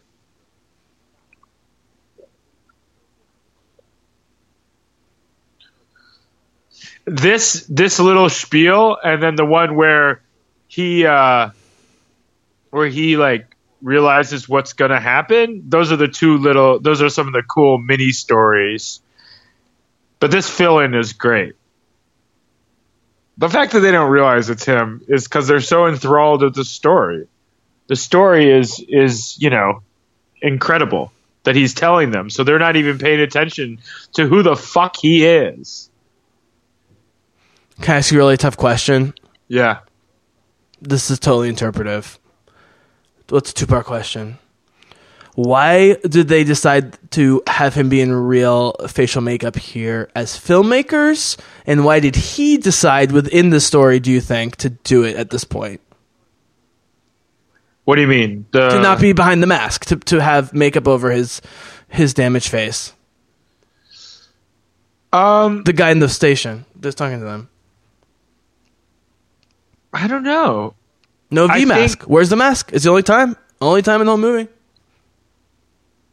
Well, I think he's wearing another mask now because he's playing another character. So he just doesn't want to be. But they're still letting him move his lips and stuff like that. You know what I mean? Oh, and he's barely moving his lips. He's barely having facial expression. He's less emotive here with the real face than with the mask. Is I guess where I'm getting myself to here, because I haven't really thought about it until now. You know, actually, the mask he's wearing right now is a Phantom of the Opera mask, because it's you can see his mouth moving, but you can't see any of his eyes. Crossed with like a Neil Young or something. Right. Beard makes it so all you really have is his lips, but there's really not much personality in anything he's saying other than in the tone. Here's my question. I think the writers / the detective did too good of a job, or this reveal actually isn't that momentous, because the detective is already like 80 to 90% here, I think, right? By the time the story comes. He just fills in the last few gaps. So why is he using Creedy here? Wait, he tells him the story, I think to turn Creedy... Oh, right. He's bumping Creedy up against the guy who's trying to take over from Big Brother, right? That's the idea. Yeah, uh-huh. He's not lying. He needed him. He needs him to put it together because he needs to pull this other puppet string to get the access to kill everybody he wants to kill. And guys, before I say what I'm about to say, I'm never for killing anyone, even evil politicians, so don't take this literally. But this guy here, when he murders John Hurt, essentially thinking he's going to take over the throne, I think that's what takes down Trump ultimately. Not physical violence, but someone who puts a metaphorical bullet to Trump's head within his own staff. It's already happening. We've seen it happening for years. I mean, that is the metaphor that is portrayed in every Judas, you know what I mean, stabbing in the back of all politicians and the evolution of, unfortunately, capitalistic politics where, you know, there's always someone looking to, you know, take your spot. That's inevitably what we breed here. You know, the idea is I think it's more than better that, man. than your neighbor. Yeah, I think it's more. And that's why I think Obama doesn't get enough credit. You just look for people who worked for Obama and look at them. If you're an idealistic, motivated person, you're going to surround yourself with other motivated, idealistic people. If you're a cynical, evil person, you're going to surround yourself with cynical, evil people because that's who you trust.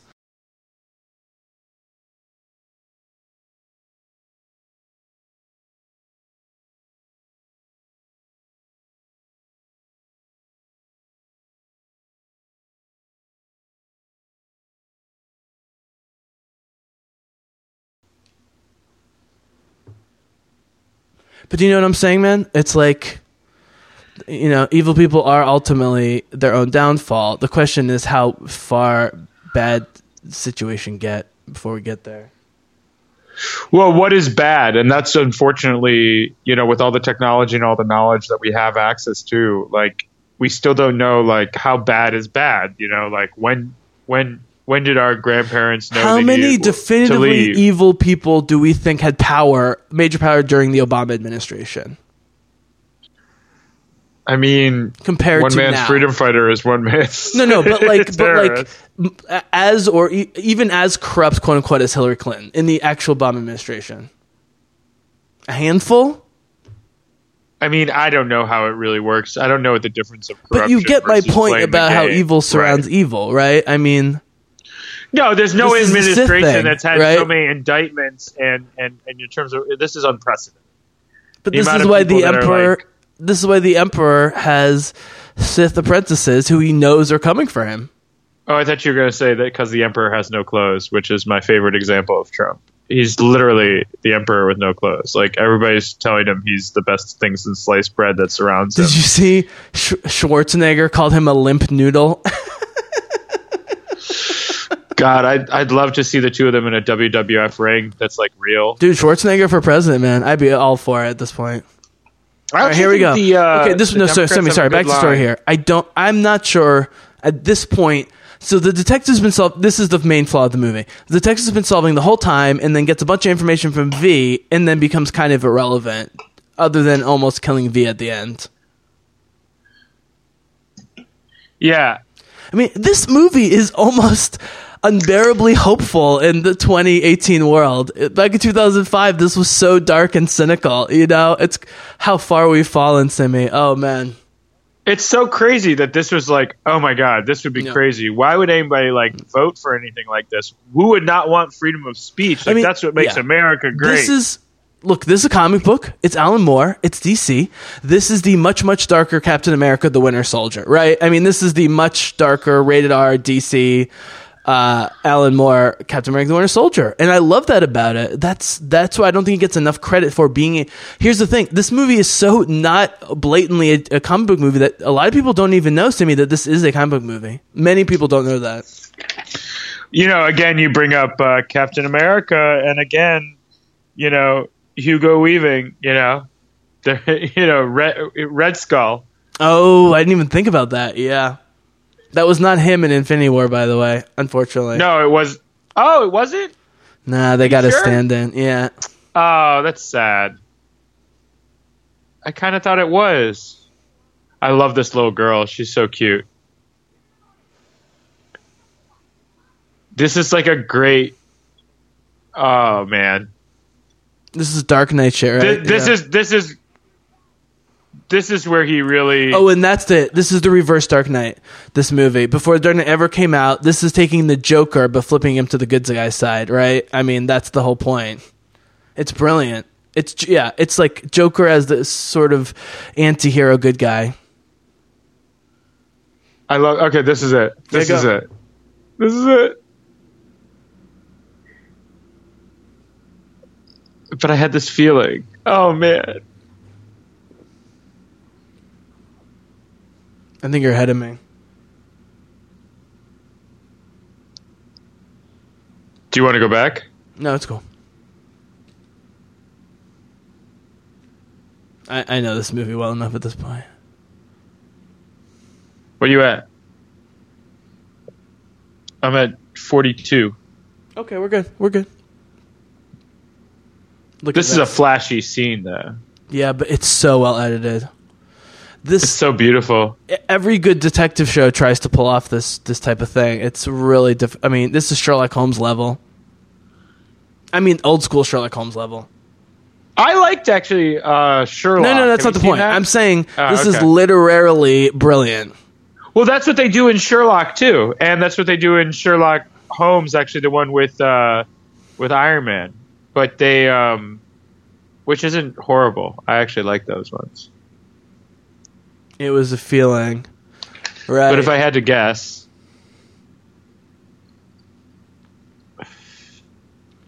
Man, I just read the Steve Jobs book finally, man. Oh, yeah? He's all about instinct and feeling and stuff. That's what made him so irrational and brilliant. You know? That's the most successful art. He specifically thinks fascism is built on too much rationality, essentially. That's interesting. That's why he doesn't hate Bill Gates, but he doesn't respect Bill Gates. Because he's just a logical, money-making businessman. Jobs never wanted to be that. Jobs doesn't give a shit about money. He didn't make any money from Apple for years. He refused shares and took $1 a year. Did you ever see the Pirates of Silicon Valley? No. Oh, dude. Great movie. So, old movie. Great movie, though. It explains I know, I got us up on this tangent. Relationship. Let's just sum up what goes on in this movie real quick so we can get to the final part and really talk about it. They do medical experiments on people so they can create a biological weapon to kill their own population under the guise of a foreign terrorist operation to gain power. That's the plot. That's the political plot of the movie, and V's the one guy to survive it, and now he's coming after them. And this is the metaphor with the dominoes. Is V has been putting all these pieces together for them to fall into place for this one piece. This is the thing. This one final piece, dude. Traditions of writing would tell you to stay away from doing a scene like this from beginning to end, including the dominoes. But great writers say, I don't give a fuck. I'm going to do it. You know what I mean? And just take the cliche and beat it. I also think they just that you've really figured out the characters, and they've really respected who that character is. So where it's not cheesy when you see him in that cooking apron, and it's not cheesy with that stupid domino scene. Like, you know, that could be a scene that they really tried to do in some of those, like Batman Forever or Batman and Robin, you know, where they really just overdid that comic. We don't talk shit. about that last movie. Are we allowed to talk about Forever? We can. I saw it. Okay. Can I compare it to a more favorable movie? That was the Avengers scattered but about to come together scene. That was the Hulk's far away. Tony Stark and Captain America are, you know, thinking to themselves. Everyone's disagreeing. People think people are dead. Blah blah blah. That was like trying to be like cliche and clever. You know, like, but I think it works because it did. Yeah, I think it totally works. And this scene shouldn't work either, man. This scene should not work. This one I wanted to say during the jailing scene, Sammy, is you know you love a movie and it's brilliant when you're watching something that you know is a manipulation for the first time watching, but you still want to watch each subsequent time because of how brilliantly it's acted and shot. And that's how I feel about Natalie Portman's performance in the jail scene. Is I obviously know where that's leading, but it's not like I would ever think of fast forwarding through it. It's one of my favorite parts of the movie, as is this. It's a very attractive person with no fucking hair. And that's how you know. And that's like Scarlett Johansson too. You know, a woman's beautiful and they rock no hair, and you're like, yep, still gorgeous. You know how I know she's a good actress? Because that whole story that she was just telling, I was imagining it happening, and I don't think it ever really flashes to it actually. Like, she's just such a great storyteller. That's why in the beginning of this, I was saying how much I love her being the narrator. Like, you have to structure your movies around Natalie. Thor 1 was successful specifically, in my opinion, because of how much screen time and freedom Natalie got in that movie. When they sidetracked her in the second movie, it didn't work anymore. Is Black Swan considered a horror movie? Or just a thriller? Or just a thriller? I think it's considered a psychological dark drama. I was just thinking about, she should really do a good horror movie.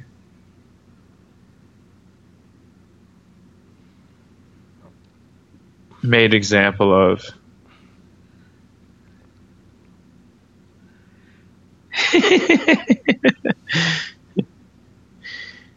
Your arrogance is your weakness. He centers his shots, which you're not supposed to do in cinema, but Peter Jackson did too.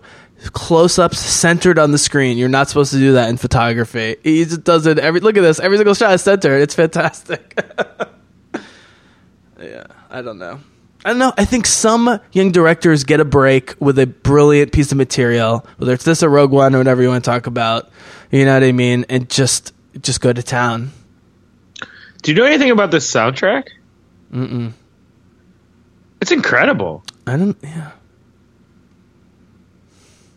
I wonder if I have something. I always print out a little blurb about all the things we do. And this is why, Natalie, people say, oh, all these child actors and actresses have so many problems. Why does Natalie Portman not have problems? I say, well, one, she's a strong person, but two, she's a great family and brain trust. And they protected her from a young age. And I'm telling you, Simi, they specifically booked this movie to come right after the prequels ended. It's not. I think she also went to normal school.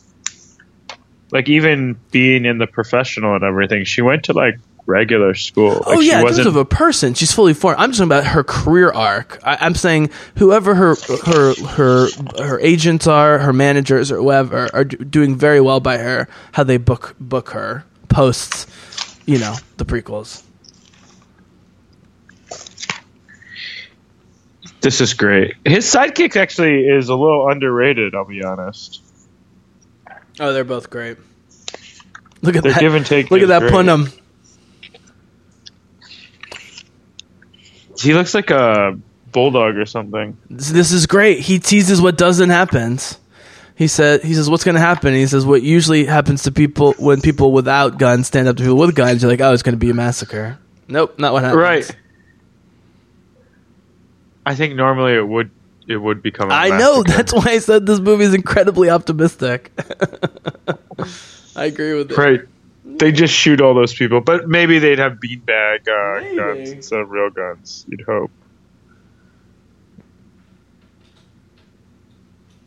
I mean, the Israeli army goes to great lengths to not murder people, and they're still murdering people on the front page all the time. So, I don't know. Oh, my God. That was a great metaphor, by the way. It took 10 years to clear the tracks and lay a bit of my own. Wow. It's just impressive. This is great writing. So it really is. Hold on. I'm digging this up real quick. Hold on. I normally... I almost feel like I'm taking a victory lap by telling you who writes this. Who writes the screenplay or the screenplay? No, Alan Moore wrote the comic. Andy and Larry. Yeah. AKA Lana, and I don't know what her other name is. So he cultivated her. Is that the whole point? That's what I'm saying. That's what he thought he was. He thought he was training like almost like a sleeper cell, like sister agent. But it changed to this. He's grown. This is the other optimistic part of the movie. Is he was more dark and sinister when he was manipulating her, and now he's grown from it. Hey, you know what? This is actually this is this is the reverse Matrix, because instead of giving you the red or the green pill in the beginning, you get it at the end in this movie. Yep. He's giving her the red and the green pill now. That's the red and the green pill, and she's taking the green pill by hitting the trigger. That's there you go. She's such a great actress. But what's great is even when we're with V, I'm really coming to your side on this, that it's always from her perspective. Even when we're with V, it's sort of from her perspective. So we don't know what the truth is. By the way, that was a more romantic kiss than any shared with Hayden Christensen. Leave Hayden alone. Leave Hayden. Sorry, Jedi Geek Girl. Sorry, Star Wars fans. Sorry. You know what, though? I kind of wish she had, like, at least struggled to pull the mask up at that point. No, I like it. No. Like, at least that's at least something try. Lucas would have her do, and why Lucas not writing this goddamn movie. I'm sorry, man. I'm sorry. It stands like a sore thumb when she's with really good directors and writers. She's unbelievable. Okay, I'm just saying. And just one more. What's the word? One more overture for her to say, "I want you for who you are. I love you for who you are." But I guess maybe that's another metaphor in itself, that she kisses the mask because the mask is the idea. I think that's who he is. I don't know. She's in love with the idea of him. I think that's a friend kiss. I know it looks romantic, but I think deep down she loves him as a friend, and that's the best thing she can think to give him before he goes and kills himself. Do you ever watch Sons of Anarchy? I haven't, but I've heard great things. The way sometimes there's kisses in that show between certain people, you're just like, whoa, and sometimes it might mean something and sometimes it means nothing if someone kisses somebody on the mouth. You know what I mean? Like, I don't know. Yeah, you have to watch the show to know the characters and see what I'm talking about. But there's a couple interesting ways people kiss each other. This is great. It's incredible that he's being accosted with V there and all these soldiers there. I could make an argument as a writer that not doing this scene, but continuing in the rest of the movie and blowing up Parliament, but with this guy still in power, would be more interesting in some ways. I mean, that was so gory.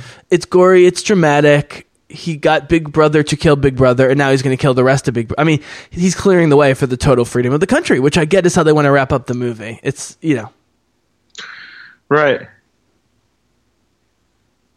I think this is one of a great all-time fight scenes. Okay, so the fake blood here is supposed to be fake blood. Here we go. That looks awesome. But it looks better than the Zack Snyder 300 fake blood, I think.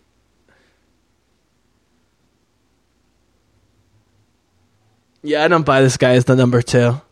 It's okay.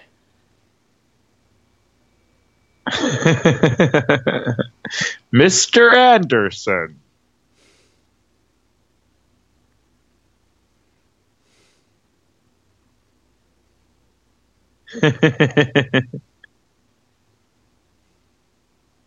Is there any way you can win this fight without dying? No. I like that reality too. That's why you say he could have gone on living. This is Jesus one of them shit. had to slip. A couple of them had to slip through. This is Jesus shit, though. Taking the punishment. He's not even trying to escape it. This is like Mel Gibson, Braveheart, right. Type stuff. Right. This Passion is of the Christ. Or like Michael Myers or Jason or any of those things. You just have extraordinary powers. Like, look, you just get shot in the leg like he did. I saw a couple blood. But what's he trying to prove? Because either he's trying to prove something or he's trying to die, and he kills all these people, so he's not proving anything. So it's just suicide. It is. It always was. Look at the red come up here. It's hilarious. You ready? Oof. Knives are so brutal. Knives are the most brutal killing weapon. This is the comic book part, but I think it's done very tastefully. Yeah, it looks like the Watchmen blood. It looks like the Alan Moore blood. It's exactly from the comic book. Yeah. Oh, I love it. I'm just glad it's sold to people. You liked Watchmen too, right? I can't watch Zack Snyder movies. Sorry. Really? Not like that. I liked it. I know. Most nerds I respect like it a lot. I wouldn't say I liked it a lot. I think it was 45 minutes too long, but I thought it was The good. funny thing is, you can get this blood as like a program on like Steam for like $3 now. It's so sad. I know. They spent so much money. That's what it is. What do you think of the streaks? It's great. The knives. Do you like the way the knives streak? Oh yeah, absolutely. Comic book style. Well, it's a Matrix thing. It's like the bullet. It's like bullet time with the bullets. Only he's taking the bullets instead of dodging them. I mean, that's the thing. I watched this movie like nobody else when I saw it, because I was the one person when I saw this movie in 2005. I was like, I actually like the Matrix movies. I'm okay with even more Matrix stuff in this. But ultimately, he struck a great balance, and the Wachowskis gave him tons of free rein to make it his own vision. It doesn't feel like a Wachowski-directed movie. I'll give James McTeague great credit for that. God, he's so incredibly Look at that. scared. Oh! Speaking of Andalusia, I mean, he's like a conquistador here, right? I mean, this is... But the thing that's crazy, I guess he is this other being. Oh my God. So you know if you slip through. That's the point. So you know he's this other being that they created with that, like he's like a monster at some level, like he has special powers, but I do think he's done. I guess if he maybe had medical attention, you could make you could make a Bjork music video just out of the shaved head Natalie Portman shots in this movie. Seriously, and the roses at the end. The roses and train. shaved Natalie Portman in various environments and various costumes. No, he's got nothing left. Dude. I wouldn't have done this. I'm sorry to rain everyone's parade. They already said their goodbyes. It was sadder then.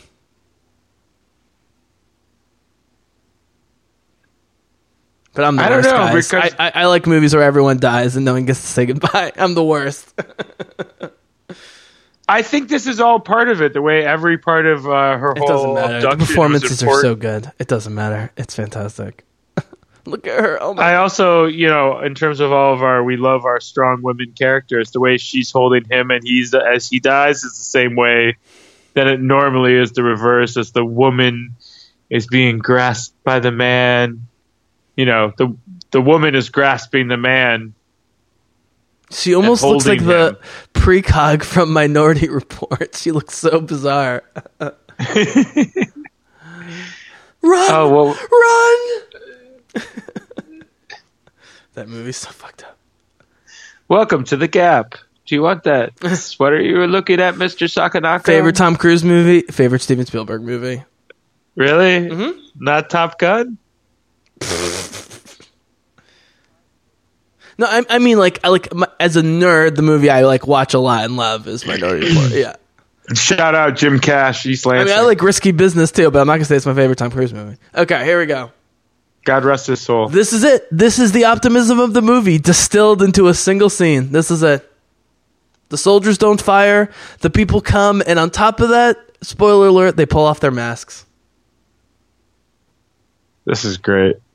It might also be a Sinead O'Connor video. Yeah, totally. Yeah, I mean, she looks like Sinead O'Connor, but the vibe is Bjork.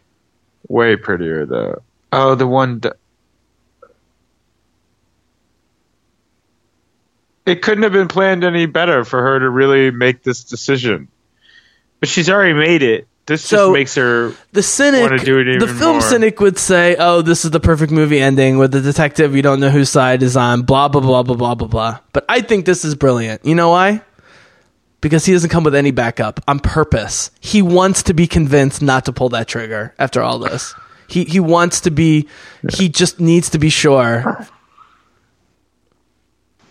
In a Trump society, all these people would be gunned down. Maybe.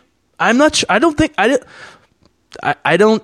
I trust the U.S. Army way more than the Trump administration. I do not think that the Army, if called in, would do it. If you start walking towards a barricaded area, nope. They're the most pro-American, truly patriotic people on the planet. Most of the army. They'll kill foreigners in a second, but they won't kill their wives and children. No way. They're not paid to think. That's not how it works. I like your optimism. Cops are much. I think cops are much dumber than the army. I think this is the most optimistic thing. I guess with this many people, it's a totally different thing. But if you're Trump and you tell him to fire, I mean, where do you go from there? He doesn't have that much control. Is the problem? Well, I guess this is what a coup d'état looks like from the outside in. I mean, a shooting in Florida leads to a child-led march on Washington. I mean, come on, you're not going to gun down 1,000 people.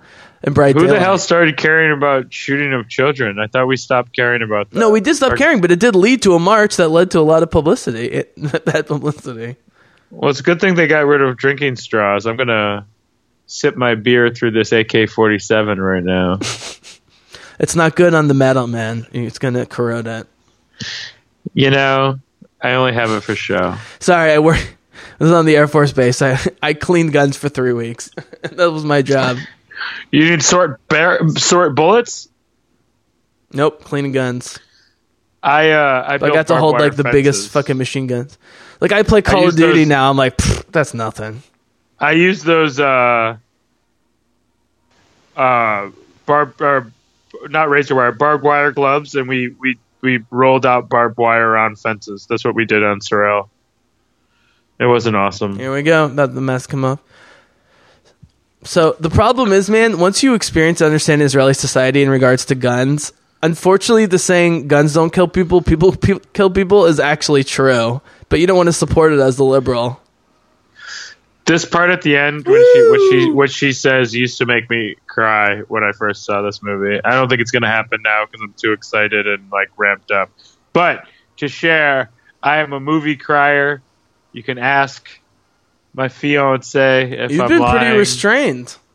No, I mean this part when she goes, maybe she could still make me cry. I think I walked us this part right here through Emma Dantes. What? Oh right. Mm-hmm. My lover. Oh man. He was me. He was everybody. This is almost over the top optimistic at the end of this bloody rated R movie. That's great. This is the key, though. This is the key. That you had to take off the mask and show... Still... No, there's a black person. A couple black people. Oh, one black person. Okay. So they just unapologetically don't have any black The characters. problem is there's tons of non-dystopian British movies that still don't have a lot of black people. Fair. Wait, that looked like her gay That friend looked who like died. the guy. Oh, yeah, they are. It is them. Yeah, they're showing all the old characters. Yeah, this movie's super heavy-handed, but that's one thing I love the Wachowskis. I'm totally fine with it. No, they're gratuitous, but almost to the point where it's not as cheesy as you'd imagine. What a way to end it. The soundtrack is great. Is the Stones? Mm-hmm. Definitely. It's great. There's the Wachowskis, not of the same name. Well, this is awesome, dude. I'm glad we got to get that bitter taste out with some, pure sugar. Absolutely, man. Great. Absolutely. That was sweet. I guess the one theme I had wanted to bring up I had forgotten about is that the Wachowskis, whether it's The Matrix or this or other properties like Sense8, talking to my dad, is that they're all about saving humanity, but specifically through specific relationships with other people. Like, that was the whole point of Neo and Trinity. Neo was the first one who it was more important to him like an individual versus all of humanity, and so he told the Matrix to go fuck themselves, and they weren't expecting that. Here, right. It's about these two, how they change with each other. Sense8, it's about these 8 people who are like psychically connected to one another, and whatever, blah blah blah. But yeah, I don't know. I thought there would be more like Neo Morpheus connections, but they are so different. Especially because she trains him in a way. I guess will be my final big thought, right? In a way, I mean, she ends up having as big of an effect or more on his life than vice versa, I guess, in a way. Yeah, I think he fell in love with her, and I think her strength and everything that she was able to represent made his martyrism more difficult. And I think that's what that scene was. It was hard. He knew he was going to eventually martyr to complete his vengeance. By the way, that's what he was living for. This is South Indian music with Malcolm X talking over the top. That pretty much sums it up.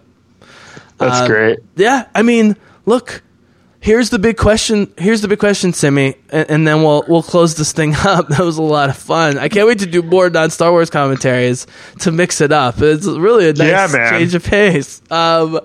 Which is, so Alan Moore, who wrote this in the 80s during the Reagan era, claimed it was a tale about fascism versus anarchy. And he claimed, other than them not involving him in the production of the movie, and so he didn't want to be involved with it, that they had turned it into a blatant liberal versus conservative anti-Bush tale, which I don't think is the case. Like The Matrix, this does feel like chaos and anarchy, productive chaos and anarchy fighting against control and fascism, not liberal versus conservative, to me personally.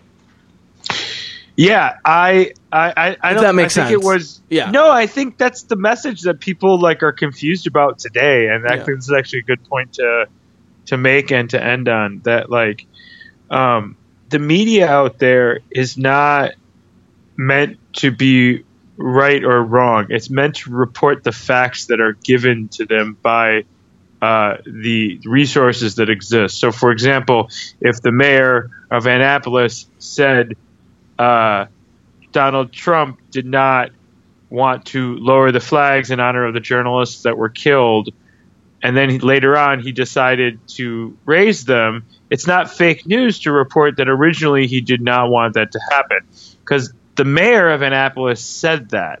So either the news is that the mayor of Annapolis is lying, or the news is that this is actually happening. But just because inevitably they lowered the flags does not mean that it's fake news that somebody reported that Donald Trump didn't want to honor these journalists. I use that as an example because that's the reality. And fake news is this quick trigger to discredit any type of media that is not preaching the narrative that you're looking for. And I think we're just getting away from it. So I hope for the best, but unfortunately, proving what's right and what's wrong and what's up and what's down and the sky is blue, we're far away from. So I hope eventually we're back to a better society, but I fear this is where we're heading towards. But that proves the point, which is that if you are an active liberal, you should be promoting the forces of productive chaos and mild anarchy over the alternative.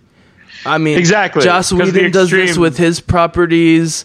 The Wachowskis do this with his. I mean, that's why I want you to watch Firefly, because it's like Han Solo and to the extreme. But Lucas too. I mean, Lucas was saying the same thing. I mean, who did Fight Club? Fincher. Oh, okay. I was just thinking it's along the same lines of well, that's the thing. 1999, reset. Fight Club came out, American Psycho came out, American Beauty came out, The Matrix came out. Like that year was crazy with the talented Mr. Ripley, which also I think challenged society in a really crazy way.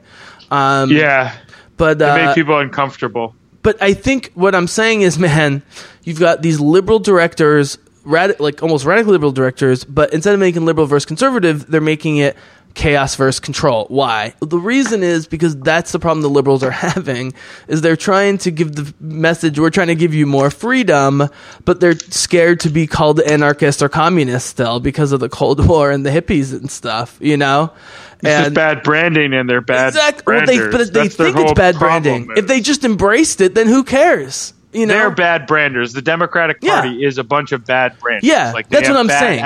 I'm saying the work. Yeah, I'm not giving the branding credit to the success of the conservatives. I'm giving it to the failure of the liberals. Yes, exactly. That is a great. Who cares way if they call you anarchists? Like, you know, that's a great end to end on the failure of the Democrats. Yeah. And we'll be back to you next month with another edition of. Yeah, but really quick. I mean, that's the thing. We were in the middle of Bush. We thought it would never end, and then we had 8 years of relative political bliss, in my opinion, with Barack Obama, and now we're back in the shit again. So it's fitting that we watch this movie. But Pendulum of a clock. Yeah, but goes back and forth. Do you agree with my overall comparison between this and Children of Men in our own society in terms of, as long as it's just coming from the top, but society remains hopeful and feisty, you know, and willing to resist, like, you know what I mean? Like, as opposed to just everyone giving up hope, which is like the worst possible scenario. Right. No, if there's still hope, there's still a spark, and if there's still a spark, there could be a rebellion. Yeah. And who knows? Who knows what could be lit? And as we all know, rebellions are built on hope. Absolutely. So with that, Bizzlecast listeners, I hope you enjoyed I was going to try and do like a bunch of V words in a row, but I'm not smart or skilled enough to do it. Our viciously very victorious, vivacious vendetta vodcast that we vindicated against this vodcast. A vodcast is a video podcast, but you know what? I'm calling this a vodcast. There it is. V for Vendetta. Warner Brothers. Way to get one movie right every 3 years or so. Well done, WB. Goddamn motherfuckers. Produce some good DC movies already. Jesus Christ. You've got Gal Gadot. Stop fucking around, you know? Make it happen. Yeah, make it happen. All right, Simi. Thank you for being on, brother. All right, man. Thanks for having me. What do you want to throw out as possible to do next? Just to tease the Bizzlecast listeners. Doesn't mean what we have to do next. Like, what would you like to do? Jedi's in the round, but we might need to talk Potter. Let's talk. We'll discuss some Potter off screen. Thanks, Amy. Thank you, Bizzlecast listeners. We'll be back at you soon. Definitely check out the Lorecast series I got going with Jedi Geek Girl. And you can find the rest on Bizzlecast on social media. But for now, we are out.